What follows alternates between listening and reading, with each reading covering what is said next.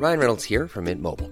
With the price of just about everything going up during inflation, we thought we'd bring our prices down. So to help us, we brought in a reverse auctioneer, which is apparently a thing. Mint Mobile Unlimited Premium Wireless. How to get 30, 30, bit to get 30, bit to get 20, 20, 20, bit to get 20, 20, bit to get 15, 15, 15, 15, just $15 a month? Sold! Give it a try at mintmobile.com/switch. $45 up front for 3 months plus taxes and fees. Promo rate for new customers for limited time. Unlimited more than 40 gigabytes per month. Slows full terms at mintmobile.com.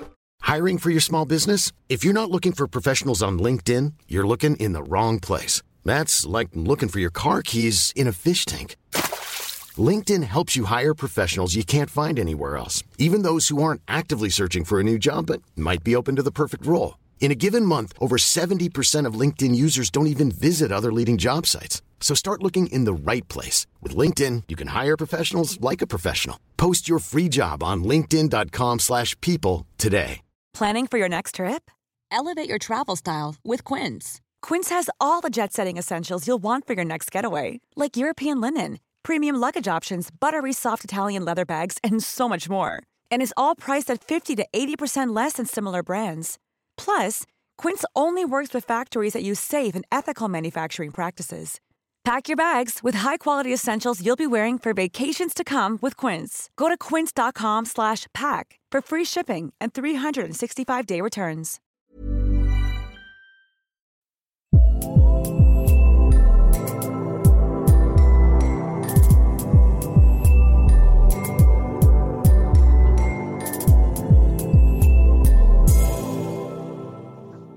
Hello and welcome to the UK Film Review Podcast.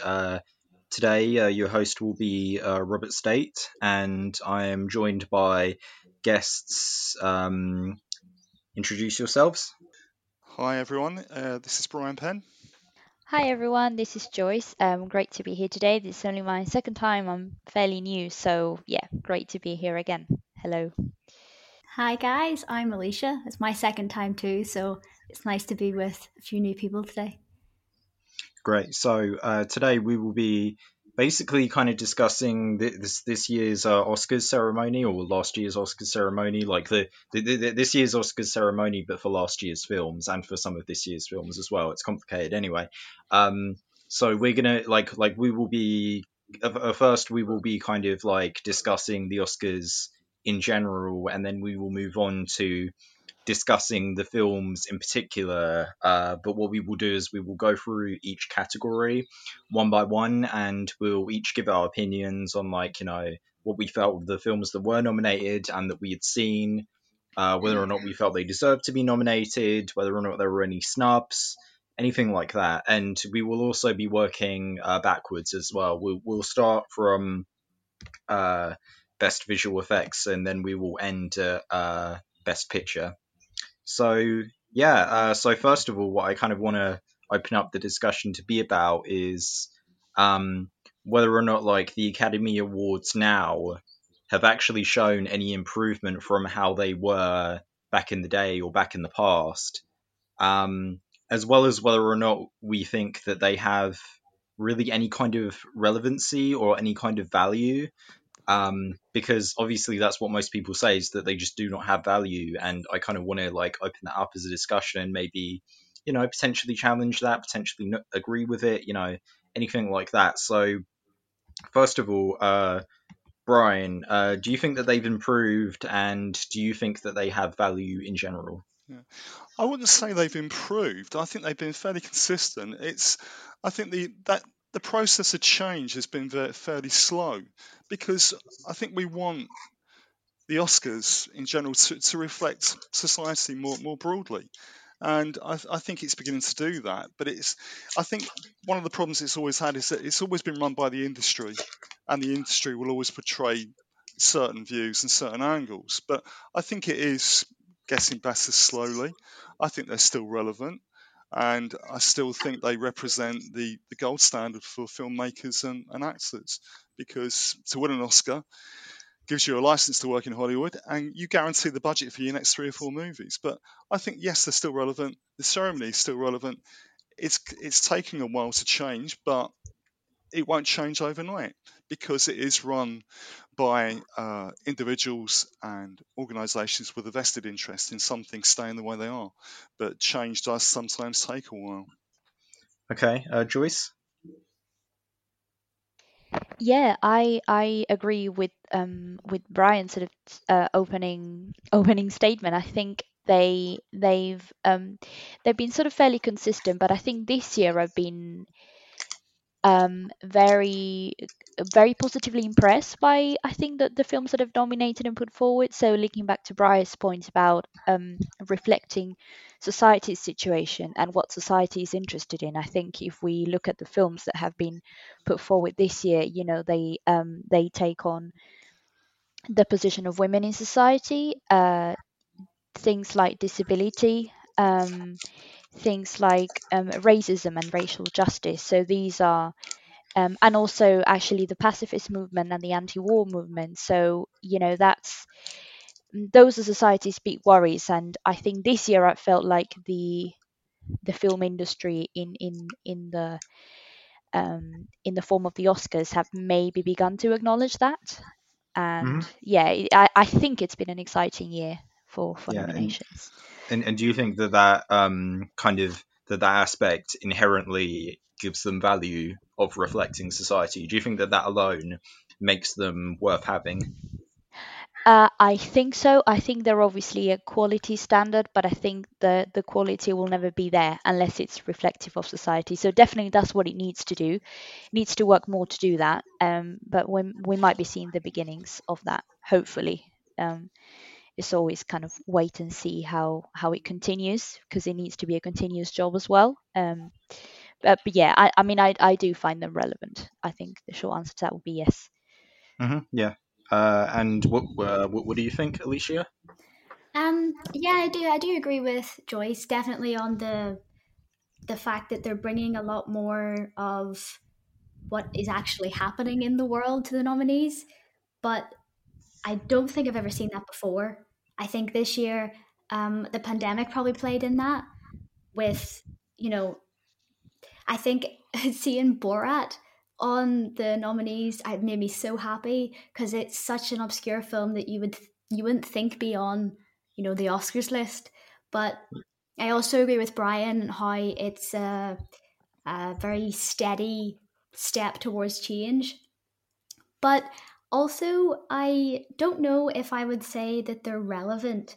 The ceremonies are always fun, and it's always great to find new films, you know, through the different nominees. Maybe you didn't realize that one of the films was actually nominated and then they won. You went and saw the film, and now it's one of your favorites.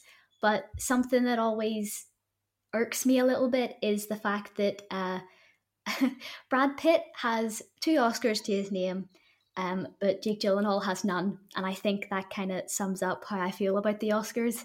I'm not sure if it's the right phrase to use, but it's very popularity based rather than quality.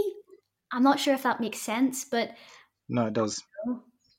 Yeah, I think it does to me as well. If you think about how long it took for Leo DiCaprio to get his, that's yeah, that's irksome as well. So no, definitely agree there with you, Alicia. I think one of the problems though with different categories within the Oscars is that you're not always comparing like with like. It's apples and oranges a lot of the time, isn't it? And you cannot believe how some actors can be bypassed. Some films get neglected when they shouldn't be. And I think it's very difficult to draw a comparison because, as I say, you're not always comparing like with like. So that's what makes it even more challenging, isn't it? And open to opinion. Yeah, I know, and that's kind of partially how I feel because, like, you know, on the one hand, I hate how it creates like inherently. So, well, in terms of like, you know, in terms of like whether or not like they have improved, I do feel like they have, and you know, but like in terms of like, you know, diversity in other areas, I agree with you guys in that, like, you know, it hasn't necessarily been quick, but it has slowly become more and more apparent that there have been more nominations towards people of color, women, you know, even some of the films that get picked aren't the kinds of films that you would think that would have gotten picked like 20 years ago. or anything. Yeah. That's also partially just because of the extension of the nominees. But even then, it's like there are films that got nominated for this year's Oscars that probably wouldn't have gotten nominated 10 years ago, even when they still had 10 nominees. Yeah.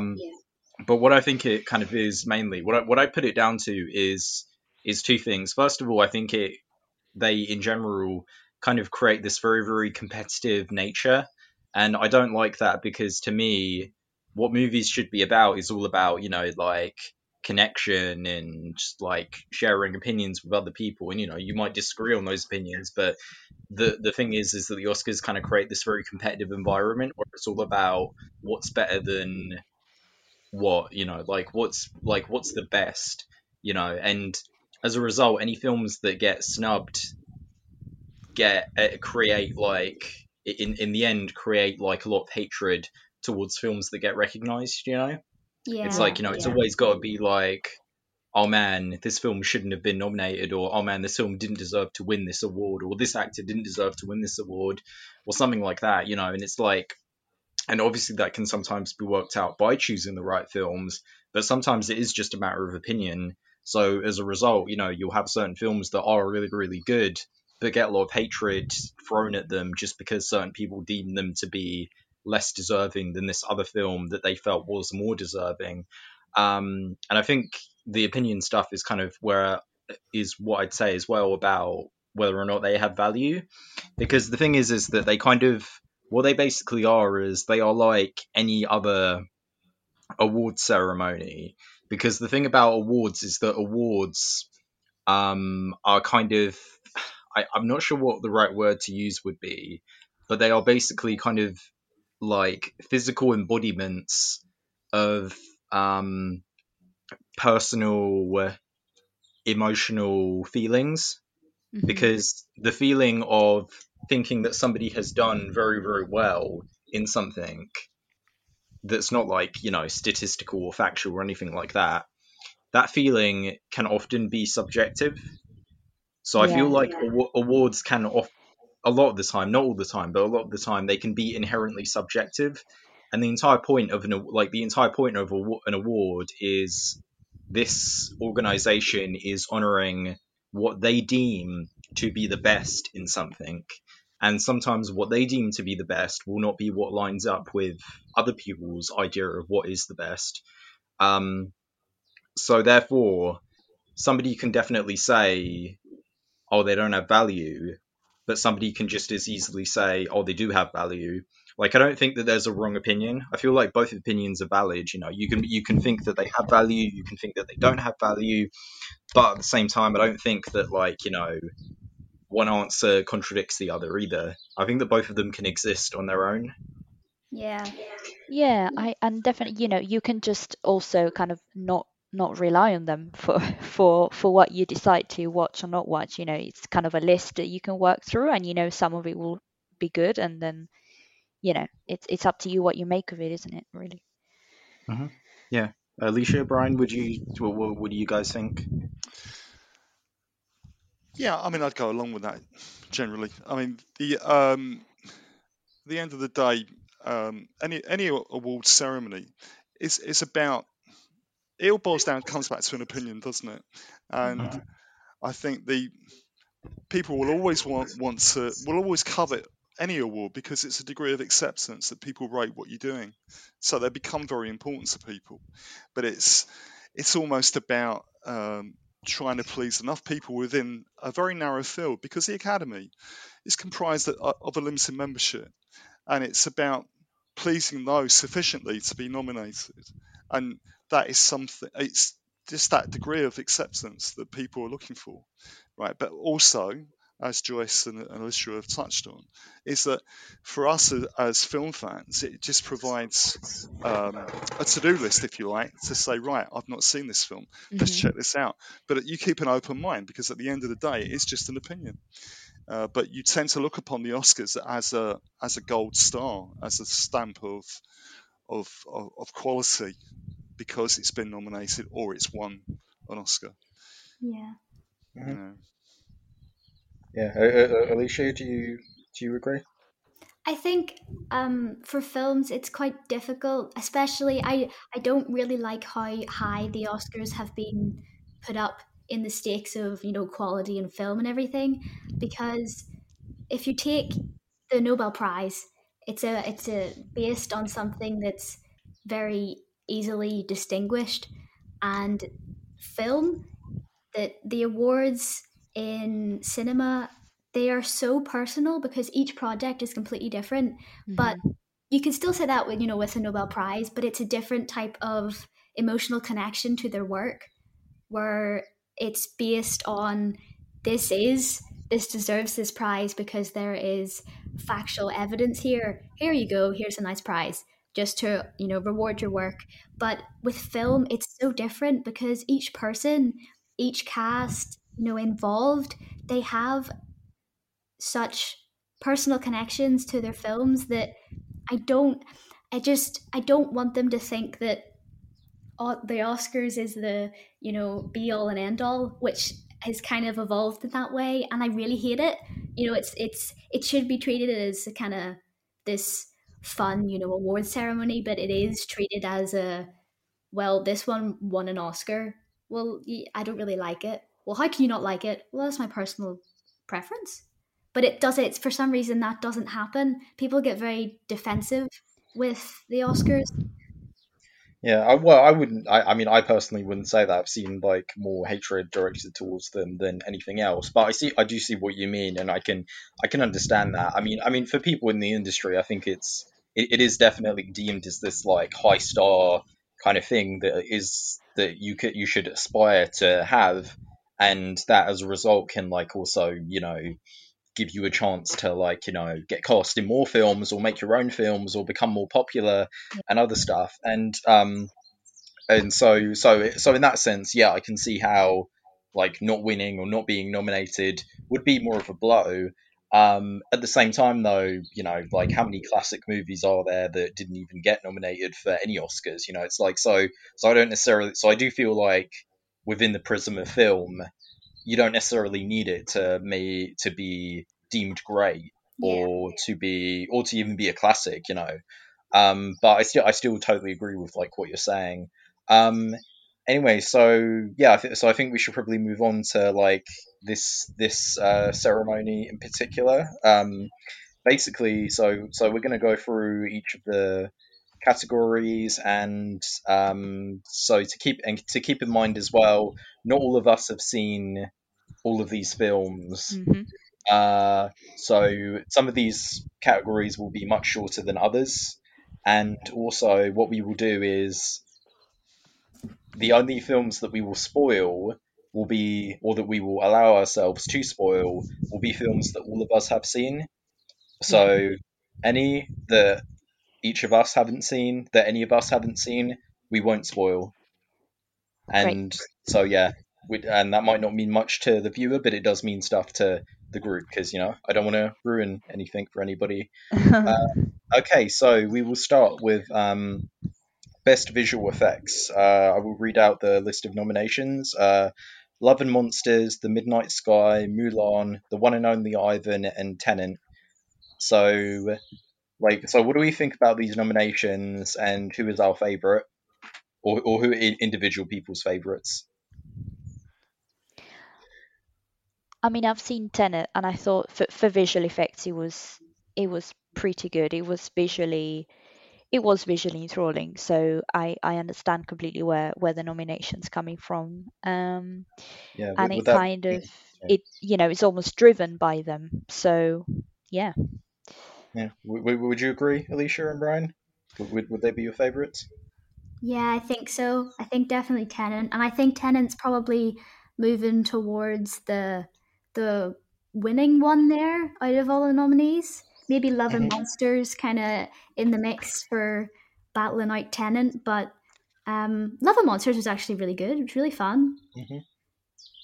Yeah, definitely. And what do you think of the visual effects? Do you think they even deserve to be nominated? Yeah, I think so. It was very modern. I really liked how captivating and modern it was. I think the only one there that I maybe was kind of confused about is The Midnight Sky. Oh, how comes? Well, visual effects, they're great. Visual effects are awesome in that, but I think the music was probably the best part. But they've completely bypassed the music. Midnight Sky has only been nominated for visual effects. But yeah, that kind of made me disappointed because if the visual effects are good, but the music is awesome. I could probably say the same about Tenet, and let me just like fangle over Travis Scott for a second, because it's awesome as well. Yes, definitely. Yeah, seems like it happens more often than I thought it did. So What about you, Brian? Yeah, I think with best visual effects, I think we've become so accustomed to them being there and being that good. At times, you almost don't notice them because of the way film technology moves forward at such a pace that you kind of expect them to be good. So they don't always stand out quite as much as they normally would do. But the one that really stands out for me there really is Tenet, because it's driven by visuals. Yeah. And that, to me, is where it's going to go. And I think when you get to the technical awards, a film like Tenet is going to be up there. It's Definitely. going to be a very strong contender, I think. Yeah, Agreed. absolutely. And I mean, in terms of my opinion, I agree. Tenet had fantastic visual effects, definitely, which not only stood out but also looked like, I would say, pretty seamless. And that's the kind of funny thing about Chris Nolan's films and that's one of the things I love about them, is that they do use extensive visual effects, but they never like take you out of the moment. They never like make the film feel less real, yeah, even they're when they never are just kind of fantastic. because, like, yeah. Yeah, it's even even funnier because he doesn't typically use them, but whenever he does, I've noticed he always wins that. He always wins it. Like Inception and Interstellar both won the Oscar for best visual effects, even though they used a lot of extensive practical effects. They still won the awards. But that's just because the visual effects that were in them were so good, I feel. Yeah. Yeah. Okay, so to move on to best film editing, we have The Father, Nomadland, Promising Young Women, Sound of Metal, and The Trial of the Chicago 7. So to also mention to everybody else, out of the main films that got nominated, none of us have seen The Father and none of us have seen Nomadland yet. Obviously, we'll see it when it comes out, but they aren't out yet, so we can't really discuss either of those two films. But yeah, the other three in the category. What do you, Alicia? What do you think about the best film editing category? What's your favorite? And do you think there are any snubs? Promising Young Woman, that has to ed. I'm so happy that it's in film editing. I love the editing on that, but I'm not sure about. Obviously, I haven't seen The Father and Nomadland, Sound of Metal, and The Trial of Chicago 7. I haven't seen those yet, but I've watched clips just to kind of prepare myself and kind of get my head around what could I possibly expect from it. But when that can only be played in with acting, but for film editing, the clips and stuff, I can't really have an opinion in the editing, but I'm still looking for Promising Young Woman. Okay, all right. Brian, Joyce? Yeah, my choice there would be The Trial of the Chicago 7. I think because it's a multi-layered story and you've got multiple characters as well, all coming into play, the editing becomes more important. I mean, editing for all films is important, but with a story like that, where it's, as I say, it's multi-layered, where you've got all these rapid transitions as the story moves along, that becomes more significant, more important, and again, it makes it stand out more, I think, and that's personally what I would look for. So I think the editing is really down to the type of story that you're telling, I think, as We've well. never thought about That makes before. it stand out even more. So I would go with The Trial of the Chicago 7 there. Okay. What about you, Joyce? I may agree with Brian. I think I think both the just to start with, this is a masterpieces list. It's just a list of masterpieces, I think. And except for the ones that we haven't seen, but I'm pretty sure they are as well. So, but yes, I was thinking between Trial of the Chicago 7 and The Sound of Metal, just because, and they're both really emotive, and you can really work with editing in terms of to evoke certain emotions. But I think in the fight of, it may just be Trial of the Chicago 7 win it. They're both equally outstanding films, I think. But in this particular award, yes, I agree with Brian. It might be the Trial of the Chicago 7 scooping up the Oscar for this one. And so personally speaking, for the three of the films that I have seen, I think all of them deserve to be here. I think all of them are very, very well edited. I would like Promising Young Women. Promising Young Women to me felt very, very tight. There were scenes in it where the cuts stick out in my head, particularly at the end, which again we're not going to spoil. I've got. Have you guys seen Promising Young Women? I have, yeah. Yep, I have, yeah. Yep. Okay, all right. The cues of the Angel in the Morning song alone, I think, guarantee it a place on this list, as well as several other sequences as well, and just overall how well it flowed together as a film. Yes. I did. Sound of Metal was really. It was extremely well edited too. It felt very, very, very tight, and one, like, especially given how the film didn't necessarily have an extreme A to B story, yet the editing didn't make you feel like it was dragging or just kind of like in limbo or whatever. It felt tight, and I think what one especially like good positive as well was that apparently I think it premiered in TIFF 2019, and it was longer. And so I think it was like 15 minutes longer, and so they cut out 15 minutes for the general release, so now it's just 2 hours. Okay. And whatever editing they did was seamless, I thought, you wouldn't guess that they shortened anything at all, so that's very interesting. Yes. It can transform a film, I think. Really good editing. It can make it or break it, I think, can't it? And it's a much more important category than we realise, I think, editing.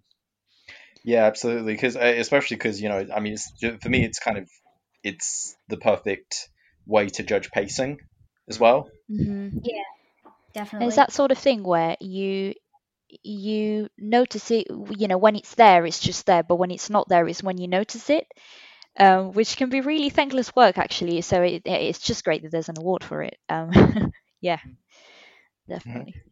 Absolutely, yeah, and Trial of the Chicago 7, I do think deserves it because I did find that film to be, well balanced, but also well edited as well. Just because there are several sequences that stick out in my mind that extensively use cross cutting, and in that obviously the editing kind of shines because we're jumping between, especially like in certain sequences like the climax, where they're actually summarizing the event that got them all arrested, or even scenes earlier on, like the very opening, the kind of opening montage as well. In that one, the cutting really, it was rhythmic, and it made the film, it engaged you, and the cuts being made at the right time as well got reactions out of me as well. Yeah. That probably wouldn't have been there if they cut differently. Yeah, and it feels and this might be to do with the subject matter as well. It feels, it just feels quite modern, quite energetic, quite youthful, I would say, which kind of is the spirit in which the story of the people involved kind of was unfolding. I may be just conjuring stuff out of thin air here, but it just did feel, really well paced, really kind of like it's just happening, a bit like the events themselves, really. Mm-hmm. Yeah. Okay, all right. So let's move on to best costume design. Emma, Ma Rainey's Black Bottom, Mank, Mulan, and Pinocchio. So Joyce, what do you think about the costume design? I'm between Mank and Ma Rainey's Black Bottom here. I think they're both just so sumptuous, and they just conjure up an era so well.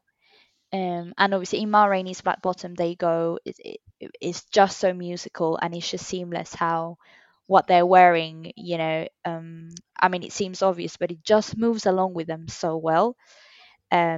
So again, it might just scoop up the award, but I'm between that one and Mank.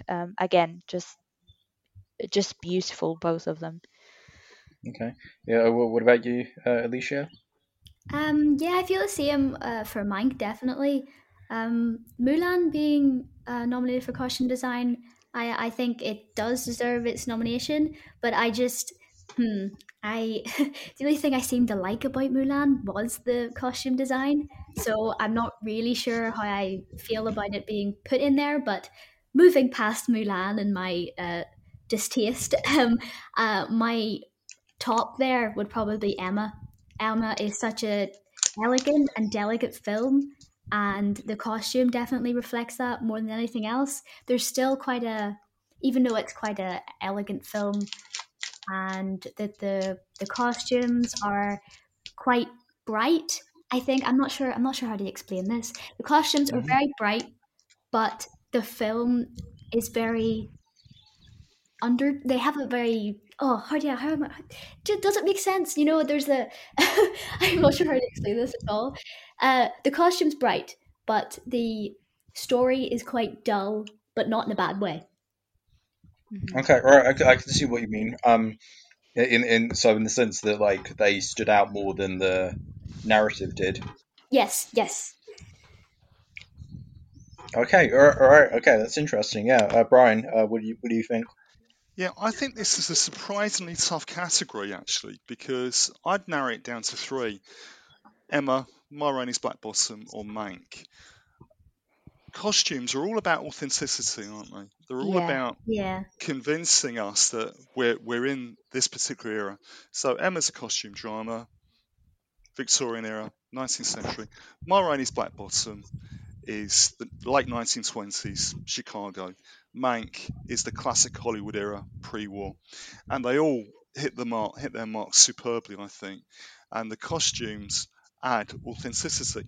If I had to pick one, I think Ma Rainey's Black Bottom. Mm-hmm. It just had that superb sort of colour and atmosphere about it, and the costumes were just right. I think they kind of worked, but a very tough category to call. I think it's surprising. I think it's almost like in those two films, almost like the costumes wore the characters in the best possible way. If you see what I mean. I mean, I just can't find any other way to describe it. Yeah, the transformation and the kind of the painterliness of it. Like, it's just really, really wonderful. So much better than what I tried to describe there. I don't know what I was going on about.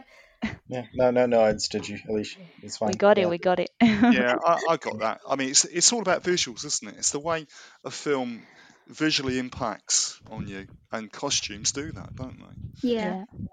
You know. Yeah, I agree. And it's very much like so. In my opinion, I think.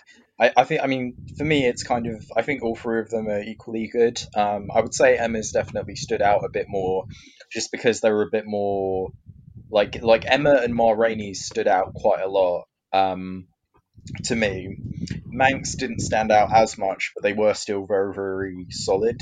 I still particularly with Emma, like the main it's like it was in the Victorian era and it was in a very like posh prim society. In fact, all three of the films are kind of set within like posh prim era, like parts of society, so you can understand why the costumes are so stand out, and yeah, I mean, I'm not like an expert in like costume design, but I do feel like all of them were notable. All of them were well designed, at least to my eyes. And I mean, I don't really have a favorite. I think if I would be fine with all of them winning. Maybe Emma, if I had a bit of a favorite. Yeah. Okay, so best makeup and hairstyling, next category. Emma, Hillbilly Eggly, Ma Rainey's Black Bottom, Mank, and Pinocchio. So yeah, Brian, what do you think? Yeah, I would actually go with Hillbilly Elegy, mainly because the primary characters are being featured in flashback, throughout the story, and they're covering maybe a 20 or a 25-year period, and the hair is everything there. So Amy Adams is playing the leading character, the mother. Glenn Close plays the grandmother, but they do show them in flashback, particularly Amy Adams, and what they do with their hair, I think, is amazing in some ways, because it looks believable, because you could believe that character being 20 years younger, then you see them looking 20 years older, and it is done with the hair, I think. So I'd go with Hillbilly Elegy, I think, with that one for me. Okay, Joyce. Yeah, I mean, I haven't.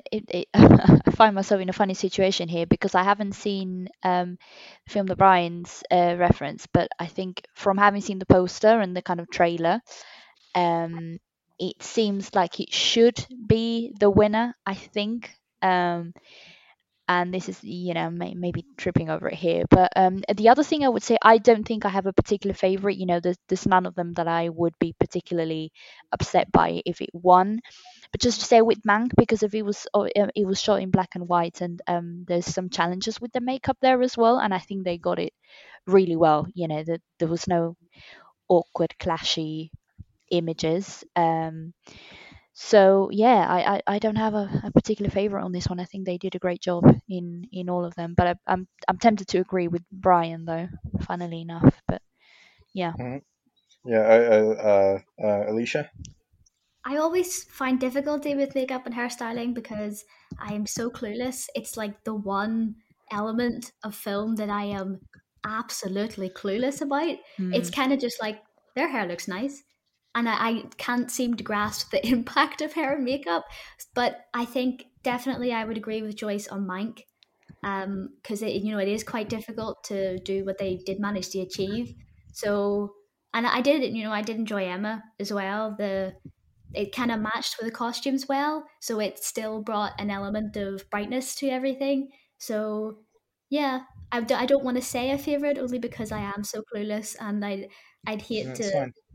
damp on someone, but yeah, I'd probably say Mank or Emma. Yeah, so for me personally, I mean, I feel like Ma Rainey is the only one that really stands out to me, and from what I've seen of Hillbilly Eggly, like Ma Rainey, I think is great. I think it was mainly just on making Viola Davis look like the real life Ma Rainey. Yeah. I thought it was like perfect in terms of like making her look that way. And yeah, like with Mank, I can't really spot any like really standout examples of like makeup and hairstyling in terms of like transforming a person. I mean, obviously like Amanda Seyfried really looked like Marion Davies, but I think that Yeah. was more down to good casting in that they just cast the right actress who really looked like her. I didn't think they had to do much aside from, you could say, costume design to make her look like it. And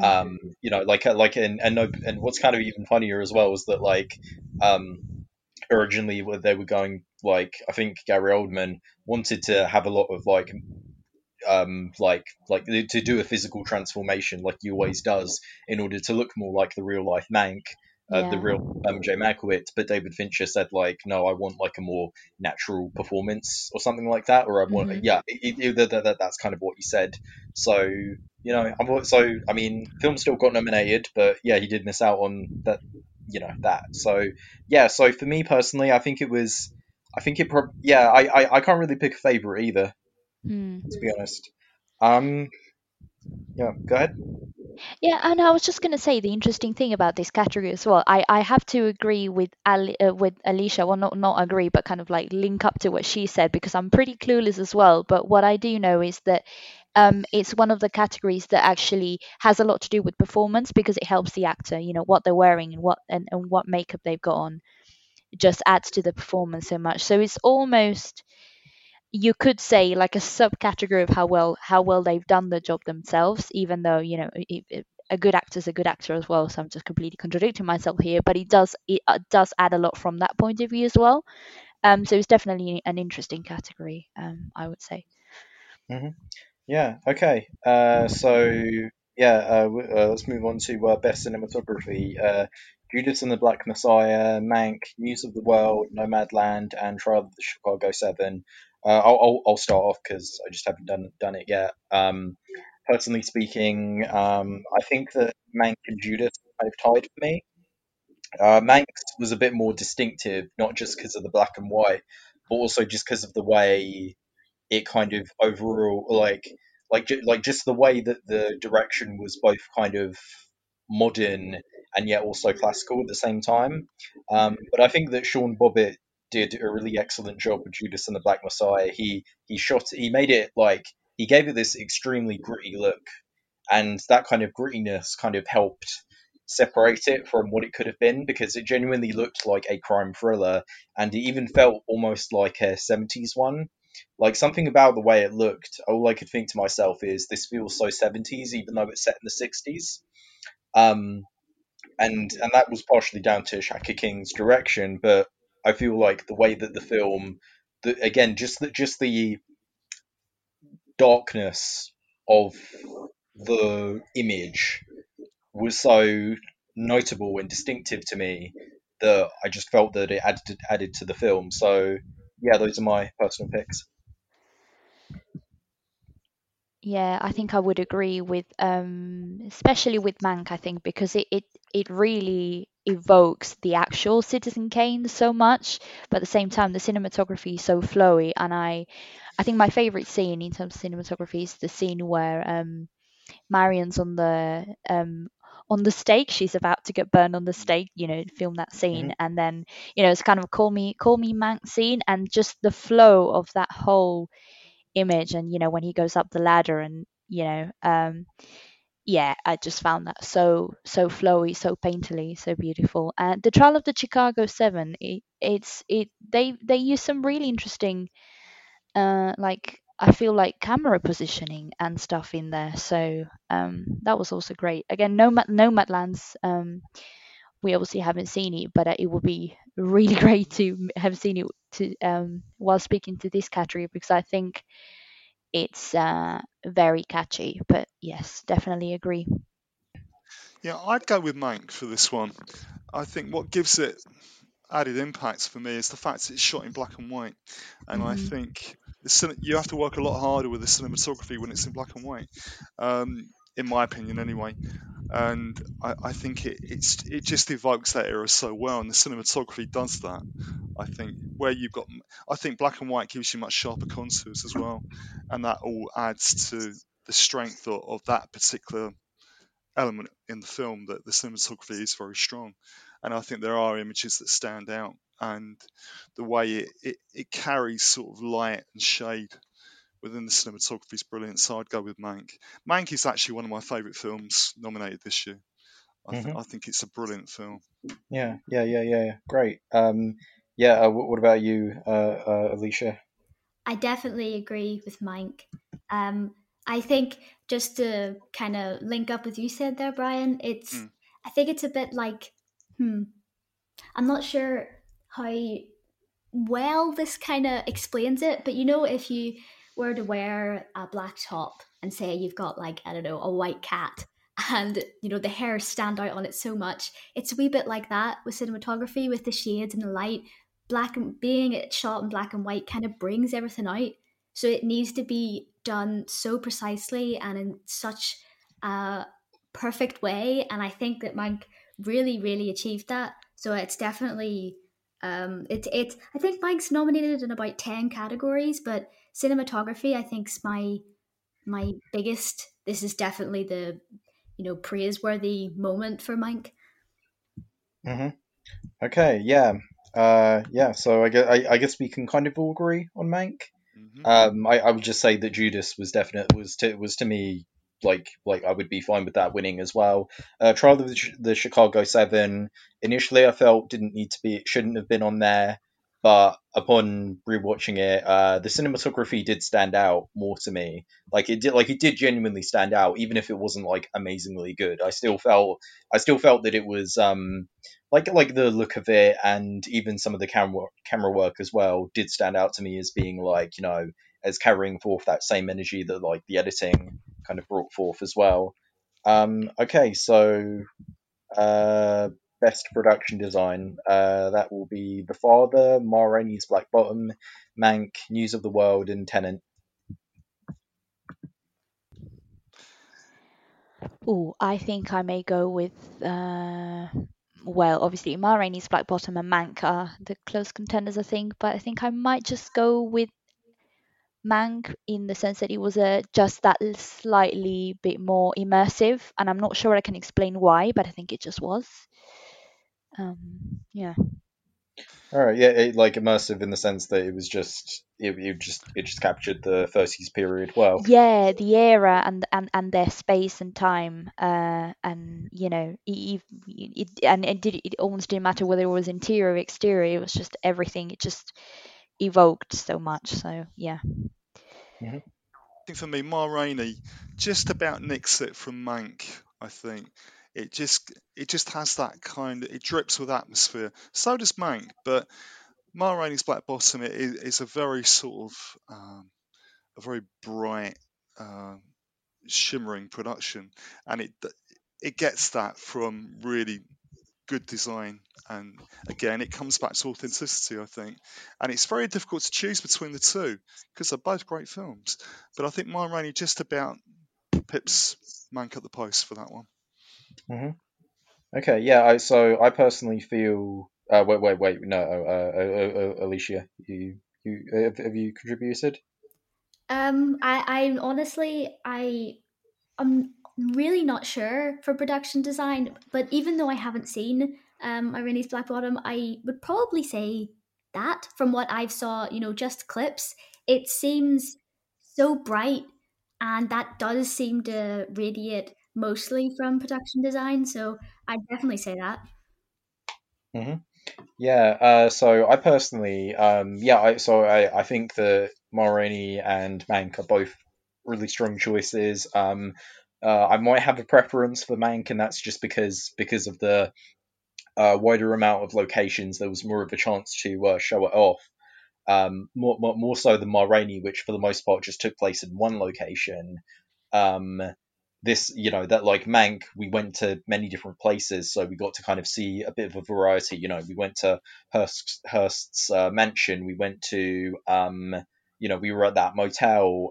We were at, these different parts of like the Hollywood studio where we were at. We were even like out of Hearst's like mansion, and we were at like the zoo and that he had and stuff like that. So that variety and was good, and it was very, very well captured. But I do think that Tennant did have very, very strong production design. Like what stands out to me the most, I feel, was those the turnstiles, the machines. That I thought was very, very well designed, and I couldn't think of a machine like a sort of time travel esque machine that I'd seen in a film that it reminded me of. It just felt very, very original to me.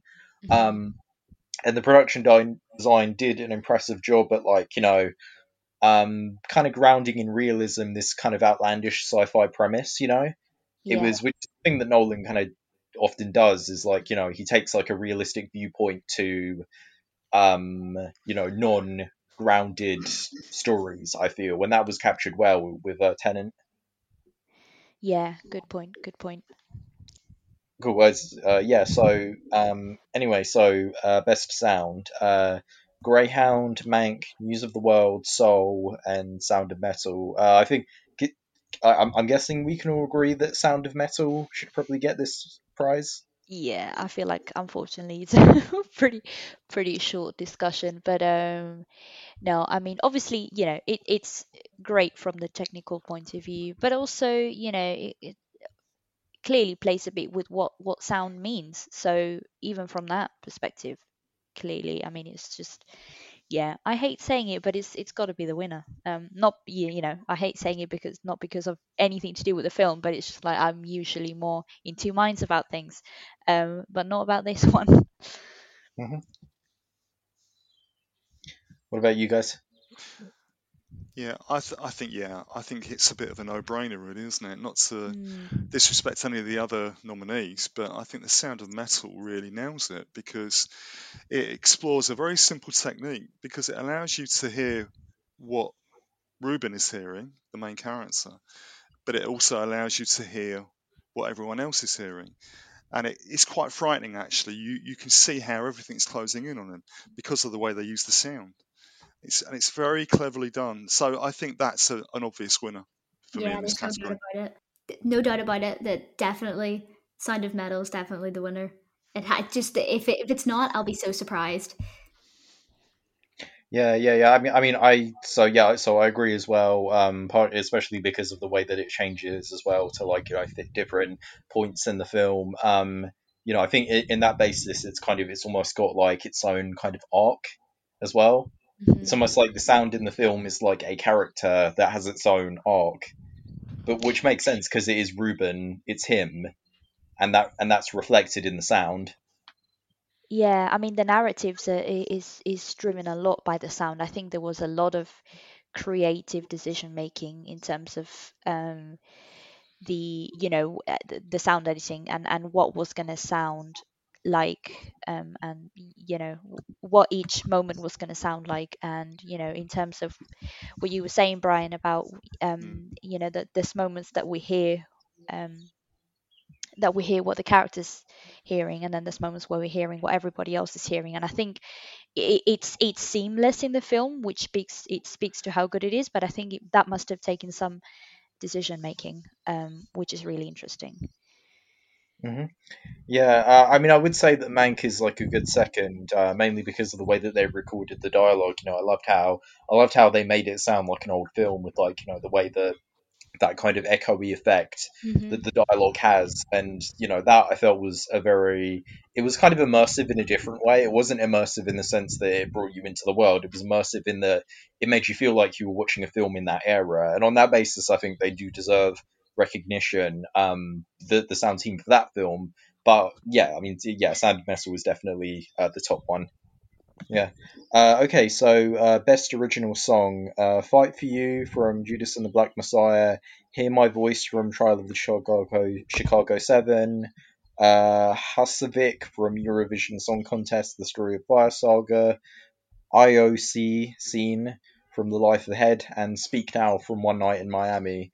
One unfortunate thing that I want to point out is that some of these songs were in the credits of the films, so some of us might have like turned the film off before we actually heard the song. But Mm. but Hmm. so personally speaking, this song at the end of Trial of the Chicago 7, I think deserves this spot because I don't know. I was listening to the credits and I thought to myself, "Wow, that's a really good song." It really adds to it, doesn't it? It just adds to the whole film, and to the kind of emotional space that you're in once you finish watching it. So yes, I think so. I think I agree. hmm The Life Ahead, I think I'm a bit what's the word? Kind of biased because I love Sophia Loren so much. So I'm kind of biased because it just reminds me of her. So then it's kind of just like, oh, comfort song. Yeah, I love that one. So that'll probably be my choice just for really biased reasons. that's fine. Yeah. What about you, Brian? Yeah, I would go with "Fight for You" from Judas and the Black Messiah. But it's an interesting point that we just raised there about where original songs often appear in a film, and they can often appear at the end when you could just be walking out of the cinema, or if you're watching it at home, you've kind of stopped it, and you can often miss what is a very strong song that helps to tie a bow on the story itself. And I think "Fight for You" was a powerful song that fitted with Judas and the Black Messiah perfectly. So I'd go with that. I think it was a very strong song that I probably would have liked to have heard a bit earlier in the film. Now it may well have appeared in the background, but which you sometimes get, but you only really get them properly, and you hear them properly at the end often in the closing Yeah. credits. Well, I mean, it kind of depends, because sometimes it is just that. I mean, which is interesting because in previous years, it's often been a song that has been a clear part of the film. Like Mm. for many years, like to give like for the past decade, I would say only like Rocket Man's song was in the credits, but every other song of the decade, like Star Is Born, Coco, La La Land, Frozen, even stuff like Spectre and Skyfall, where they appear in the opening credits, It's like those examples are ones where they are more part of the film or they are more important to the film and not just a song that happens when the film is finished. Yeah, and I think the Tenet original soundtrack as well by Travis Scott, it kind of sounded all along. You know, the you have the opening riff, kind of at various points in the film as well. So, but obviously that wasn't a nominee. But yeah, that's interesting point there.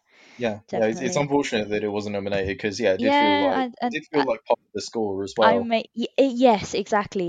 You know, the kind of added to that, it was almost feels like your own heartbeat as you're watching it, really. But yeah. Yeah. Well, yeah. For anybody who's seen Tenet, I think we're talking about the like. Yeah. Yeah, that's not a good imitation, but that's kind of what it was. That bit, the of Yeah. that And then kind of. obviously, yeah, and the kind of trademark Travis, like, ooh, and that kind of thing, Yeah. you know, high notes. But yeah. Mhm. Yeah. So yeah. So and yeah. So to move on. Yeah. It's also interesting as well. For the most part, we didn't all pick the same. We had different choices for this category, which is I think first for us all to have different choices. That's good. That's interesting. Yeah. Mm. Well, almost all of us. A couple of us agreed on Chicago 7 song, but anyway, yeah. So to move on to best original score, we have Da 5 Bloods, Mank, Minari, News of the World, and Soul. So yeah, Alicia, what do you think? Soul, but I think that also might be a wee bit biased because of the impact Soul had on me, and part of that was the music. I get very attached to music, and especially when it's scores. And Soul, it just struck a chord in me. And after watching it, I soon realized that it was the story itself, but even more so the music. So I kind of have to bypass everything else there and go straight to Soul. Okay, yeah, and but what did but what like what was there any track that really stood out to you? Honestly, I'm not sure. I think it was, instead of being something that stood out on its own, it was the way everything managed to flow together to make a score that was so perfect for the film.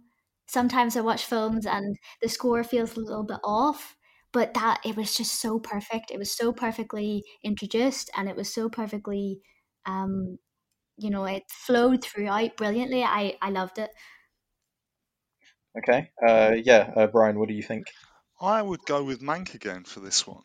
I think the point to bear in mind, I think, with a score is to identify a score that complements the overall package. And I think Mank does that so well. It's beautifully put together. And sometimes a score is there, it's like a pulse. You can just feel it in the background sometimes, but it's there to emphasize the impact of a point in the narrative. And I think Mank, the best original score, should go to Mank for that reason, I think. Okay, yeah, what about you, Joyce? Yeah, I mean, I might have to do more research on this, but I think it's a close call, isn't it? I mean, I personally still need to watch Soul, but so much has been said about it that I think the quality is undoubtable. But yes, Mank, it's really evocative, isn't it, all throughout? So yeah, I don't think um I can't decide really. Okay, all right, yeah. So personally speaking, for me, I mean, first of all, I feel like Soul is the one that's gonna win, and I think it's a very very deserving winner. Trent Reznor and Atticus Ross. I mean, for both of the things that they were nominated in, they really played against type quite well. Not only like the old fashioned score of Mank. And also the somewhat lighter score of Soul as well. I mean, obviously it wasn't entirely then; it was also John Baptiste, and what I loved about Soul as well is how like the music changed depending on where we were. Like how for most of the like whenever we were in the Soul world, it was their music, whereas whenever it was on Earth, it was the jazz score of John Batiste. And I think that when music can make for a good like kind of distinction like that, then I feel like it's very very noteworthy. Um, it did have a really, really strong score. It had like there were several moments that were just like you listen to them on their own and they're even better because you can just appreciate them. A lot of the tracks are really, really excellent. I feel the Manx score has grown on me. Initially, I didn't care for it, but upon rewatching the film, it did stick out to me much more. I think Minari had a very, very good score, which is unfortunate because you guys haven't seen it. But that film, like when you watch it, the soundtrack really, really sticks out. It's definitely a very heartwarming score, but it's heartwarming in a genuine way. It's heartwarming in a way that like gets to you. Hmm. Yeah. Yeah, and the score for Defy Bloods was really good as well. So really good choices all around, I would say. Yeah. Okay.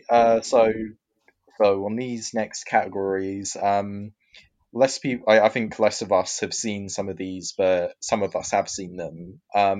Best animated short film: Burrow, Genius, Loshi.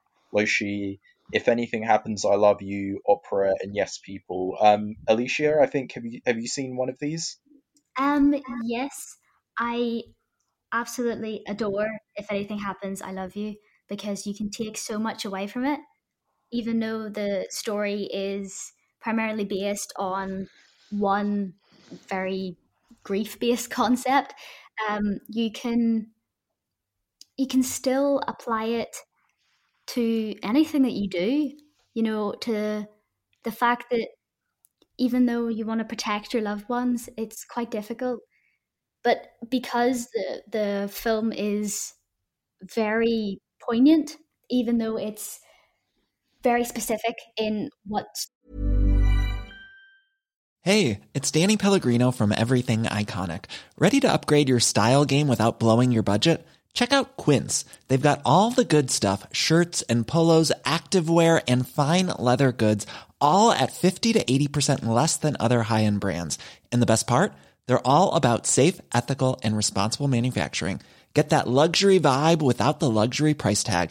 Hit up quince.com/upgrade for free shipping and 365-day returns on your next order. That's quince.com/upgrade.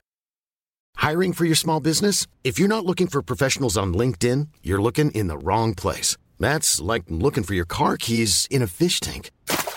LinkedIn helps you hire professionals you can't find anywhere else, even those who aren't actively searching for a new job but might be open to the perfect role. In a given month, over 70% of LinkedIn users don't even visit other leading job sites. So start looking in the right place. With LinkedIn, you can hire professionals like a professional. Post your free job on linkedin.com/people today. Concept it's trying to run with, the kind of school shootings. And it's really heavy, but obviously I was in tears because that's just me. But it's so you can apply it to everything. There's loads of different little bits, even though it's a short film, there's loads of pieces that you can take away and think about separately. And plus the visuals of it is beautiful. Even when Brian and I were talking about different types of animation before we started the podcast, this is a very sketchy one. It's, you see all the outlines, and it reminds me a bit of that film Snowman. Everyone plays it at Christmas. That one. Yeah, that one. It has that type of the same kind of animation. So I like seeing all the lines and everything. It's very immersive in that way because you can absolutely see everything. It's awesome. Okay, yeah, Brian and Joyce. I don't think you've seen any in these categories. In this No. category, I haven't either. Yeah, No. no, unfortunately, I'm gonna have to. Unfortunately, I haven't explored it yet, so I definitely will. Yeah. No, same here for me. I mean, listening to what Alicia was saying, I think short features can be quite interesting to watch because you've got a limited space of time to tell a story. Mhm. So I think they really are worth checking out a lot more closely. It's great how punchy they can be, can't they? Yeah. It's Yeah. They make their points very quickly, don't they? And really poignant as well, even though they are in such a short space of time. A good Yeah. short film will tell you so much, even in the space of half an hour. Yeah. Okay. Best live action short film. Alicia, have you seen one of these? I've seen. Sorry. Let me just list it out for viewers. Feeling through, The Letter Room, The Present, Two Distant Strangers, and White Eye. I've only seen the Two Distant Strangers one. I tried to get through them all, but um, Two Distant Strangers is definitely the one that I'm hoping to win anyway. It plays into the recent climate of police brutality and racial injustice, but it plays it in a way that is so artistic, even with, again, such a heavy concept. It is based around a time loop where the main character is confronted with a policeman, and it's a fatal confrontation. But he wakes up and he relives it again and again, and he tries to escape this loop. But that plays so well with the loop that we've actually created in reality without even realizing it. The loop that, people are being killed so many times, either a week or a month, and it's so insane to realize that this is like a time loop, but it's so creatively put in to a short film. So I love the concept of it, and the performances are amazing as well. Yeah. Okay. Great. So I haven't seen any of them. Alicia and Brian, I don't think you've seen any of them. I've actually seen one which I reviewed for UK Film Review, oddly enough, and that was White Eye, and a very good short. It's an Israeli film, and it begins with a man who realizes that his bike's been stolen. Now it doesn't start on the most dynamic premise, but it's amazing what the ground they cover in the space of 10 minutes. This is tying into what we were talking about just now, and it tells you a lot about the character, about his situation, about dynamics with the people around him, just through realizing his bike's been stolen and reporting the matter to the police. And it manages to tell an end-to-end story in the space of 10 minutes, which is quite an achievement, because it takes a lot of discipline for a filmmaker to be able to do that. 10 minutes? Well, that's such a short space of time. Yeah, it is. It's quite impressive in that way. But that's the only one I've seen in that category, though. Okay, all right. Okay. Let's move on to best documentary short subject. Colette, A Concerto is in a Conversation, Is a Conversation, Do Not Split, Hunger Ward, and A Love Song for Letitia. The only one I've seen there is the last one mentioned, A Love Song for Letitia. For some reason, I like watching very heavy concepts here. But I definitely, even though I haven't seen the rest, I probably should. But that one, it's so unique. But I think it plays in with the editing being the most unique part. It's voiced by that girl's best friend, and that plays in the emotions, obviously, of her personal retelling of what had happened or how she felt about the situation. But the actual visuals is played on color and shapes rather than, retelling a story through photos or home videos. There is that intertwined, but most of it is telling the story as she talks with different bursts of color. So it drags you in because it's such a different way to present a documentary subject. Mm-hmm. Okay. Has anybody else seen any of them in that category or not? I'll have to explore them, I'm afraid, but what Alicia was saying sounds just incredibly interesting. Yes. Yeah. Same for me, actually. Sounds really interesting and something that requires closer attention. Yeah, definitely. Okay. All right. Best documentary feature: Collective, Crip Camp, The Mole Agent, My Octopus Teacher, Time.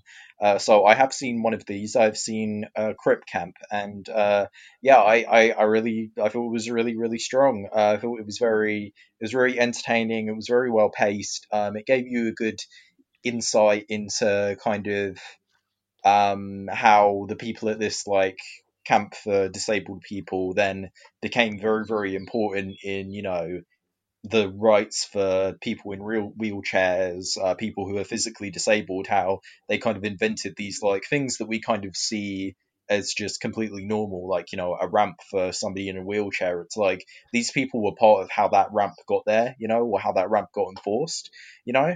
And I loved it. It was tonally, it was really upbeat, and it was really optimistic. It gave you a lot of it gave the subjects as well, like the people who were part of this camp, a chance to really like speak and show their voices.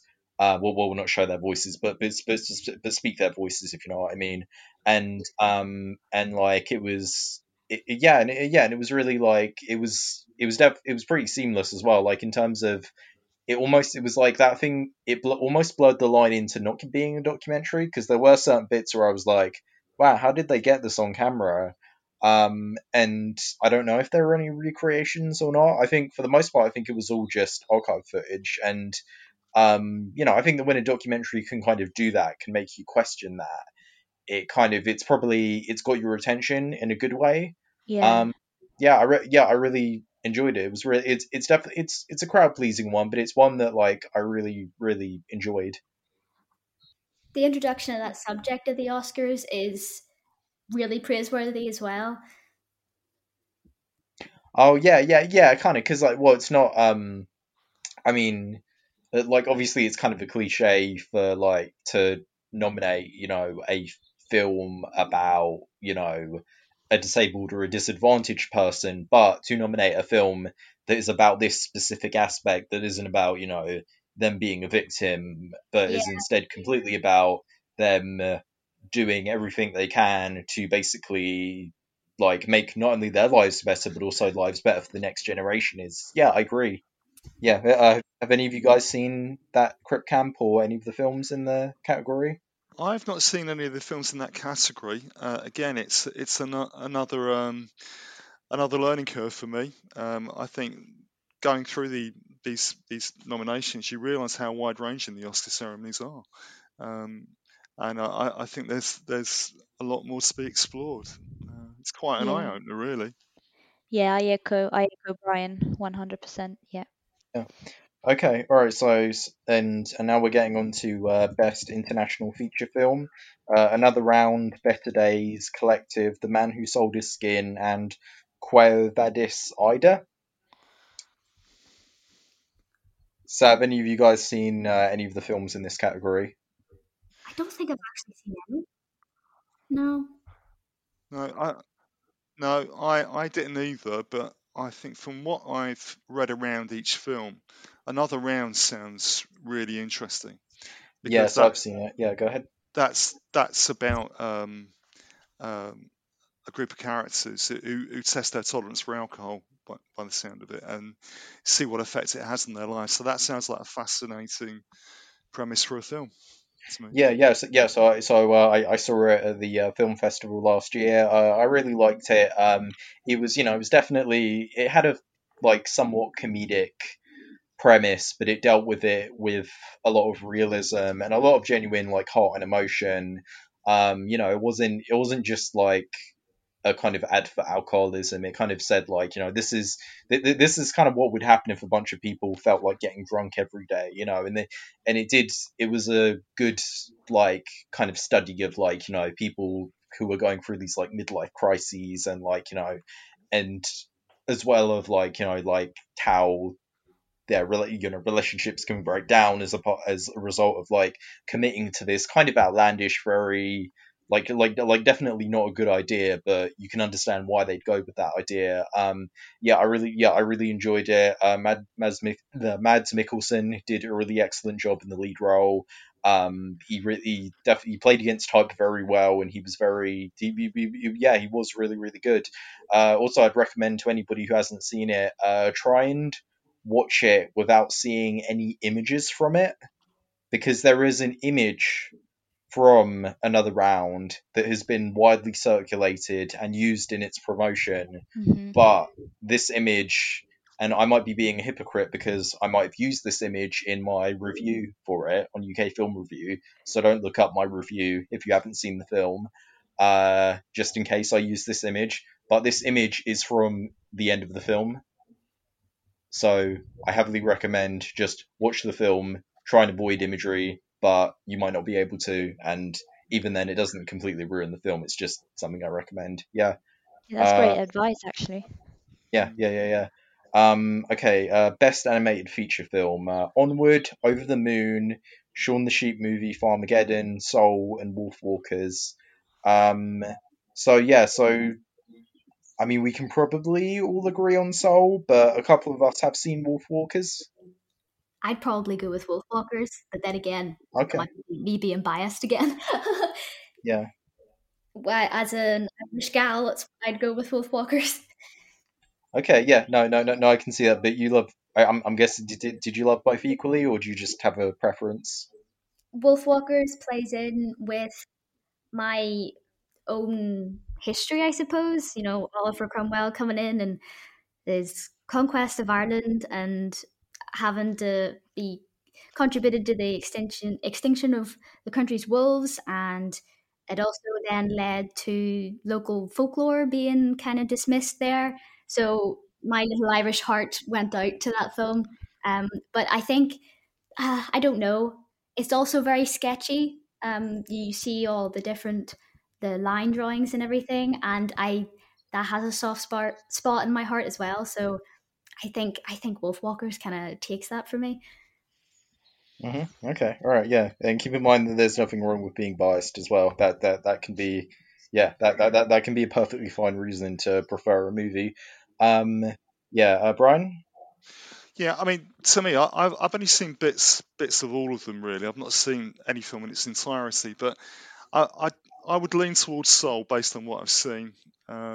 It just seems a more complete piece to me. But there you go. I reserve final judgment until I see them all. But yeah, I'd say Okay. Soul. Joyce.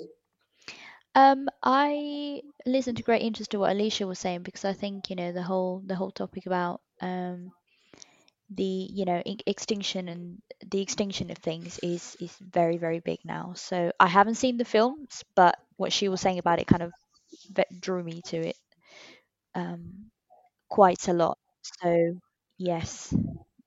Okay, yeah. So how I feel personally is I did really like Wolfwalkers. I didn't think it was as good as their previous film, Song of the Sea, which I think is like one of the best animated movies I've ever seen. You know, so it was hard to top that, but they still did a really good job. They still made a very a relevant but also very like entertaining fantasy film.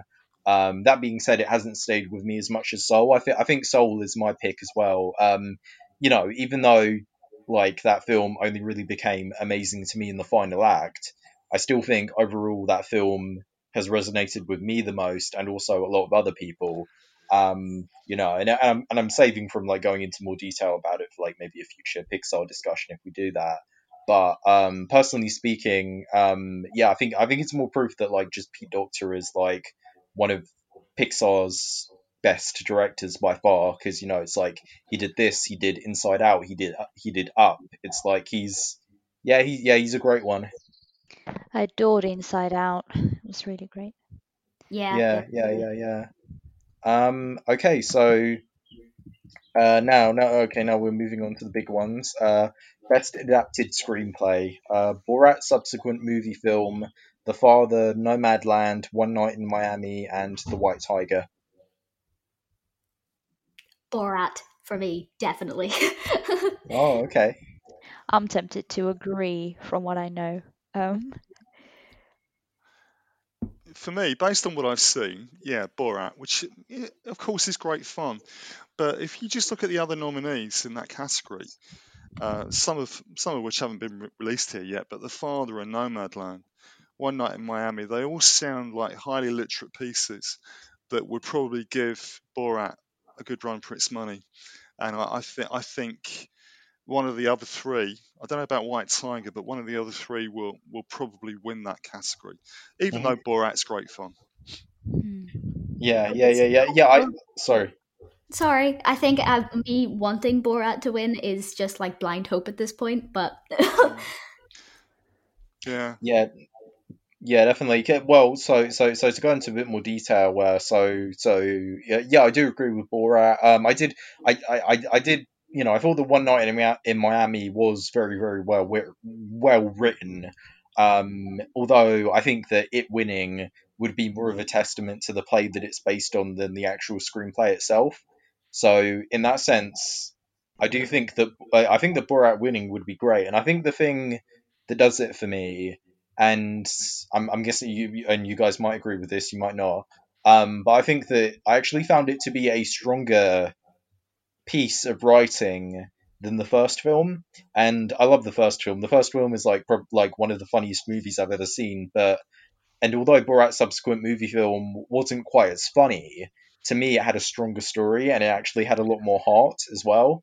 And those, the story and the heart, the emotional core, specifically around Borat and his daughter, are the things that make it a really, really surprisingly good script. I mean, there were a lot of great moments through the same like documentary style and all of the unscripted stuff, but plenty like I actually felt that it did have a surprisingly like good, very like certainly risque, but still very like emotionally heartfelt story.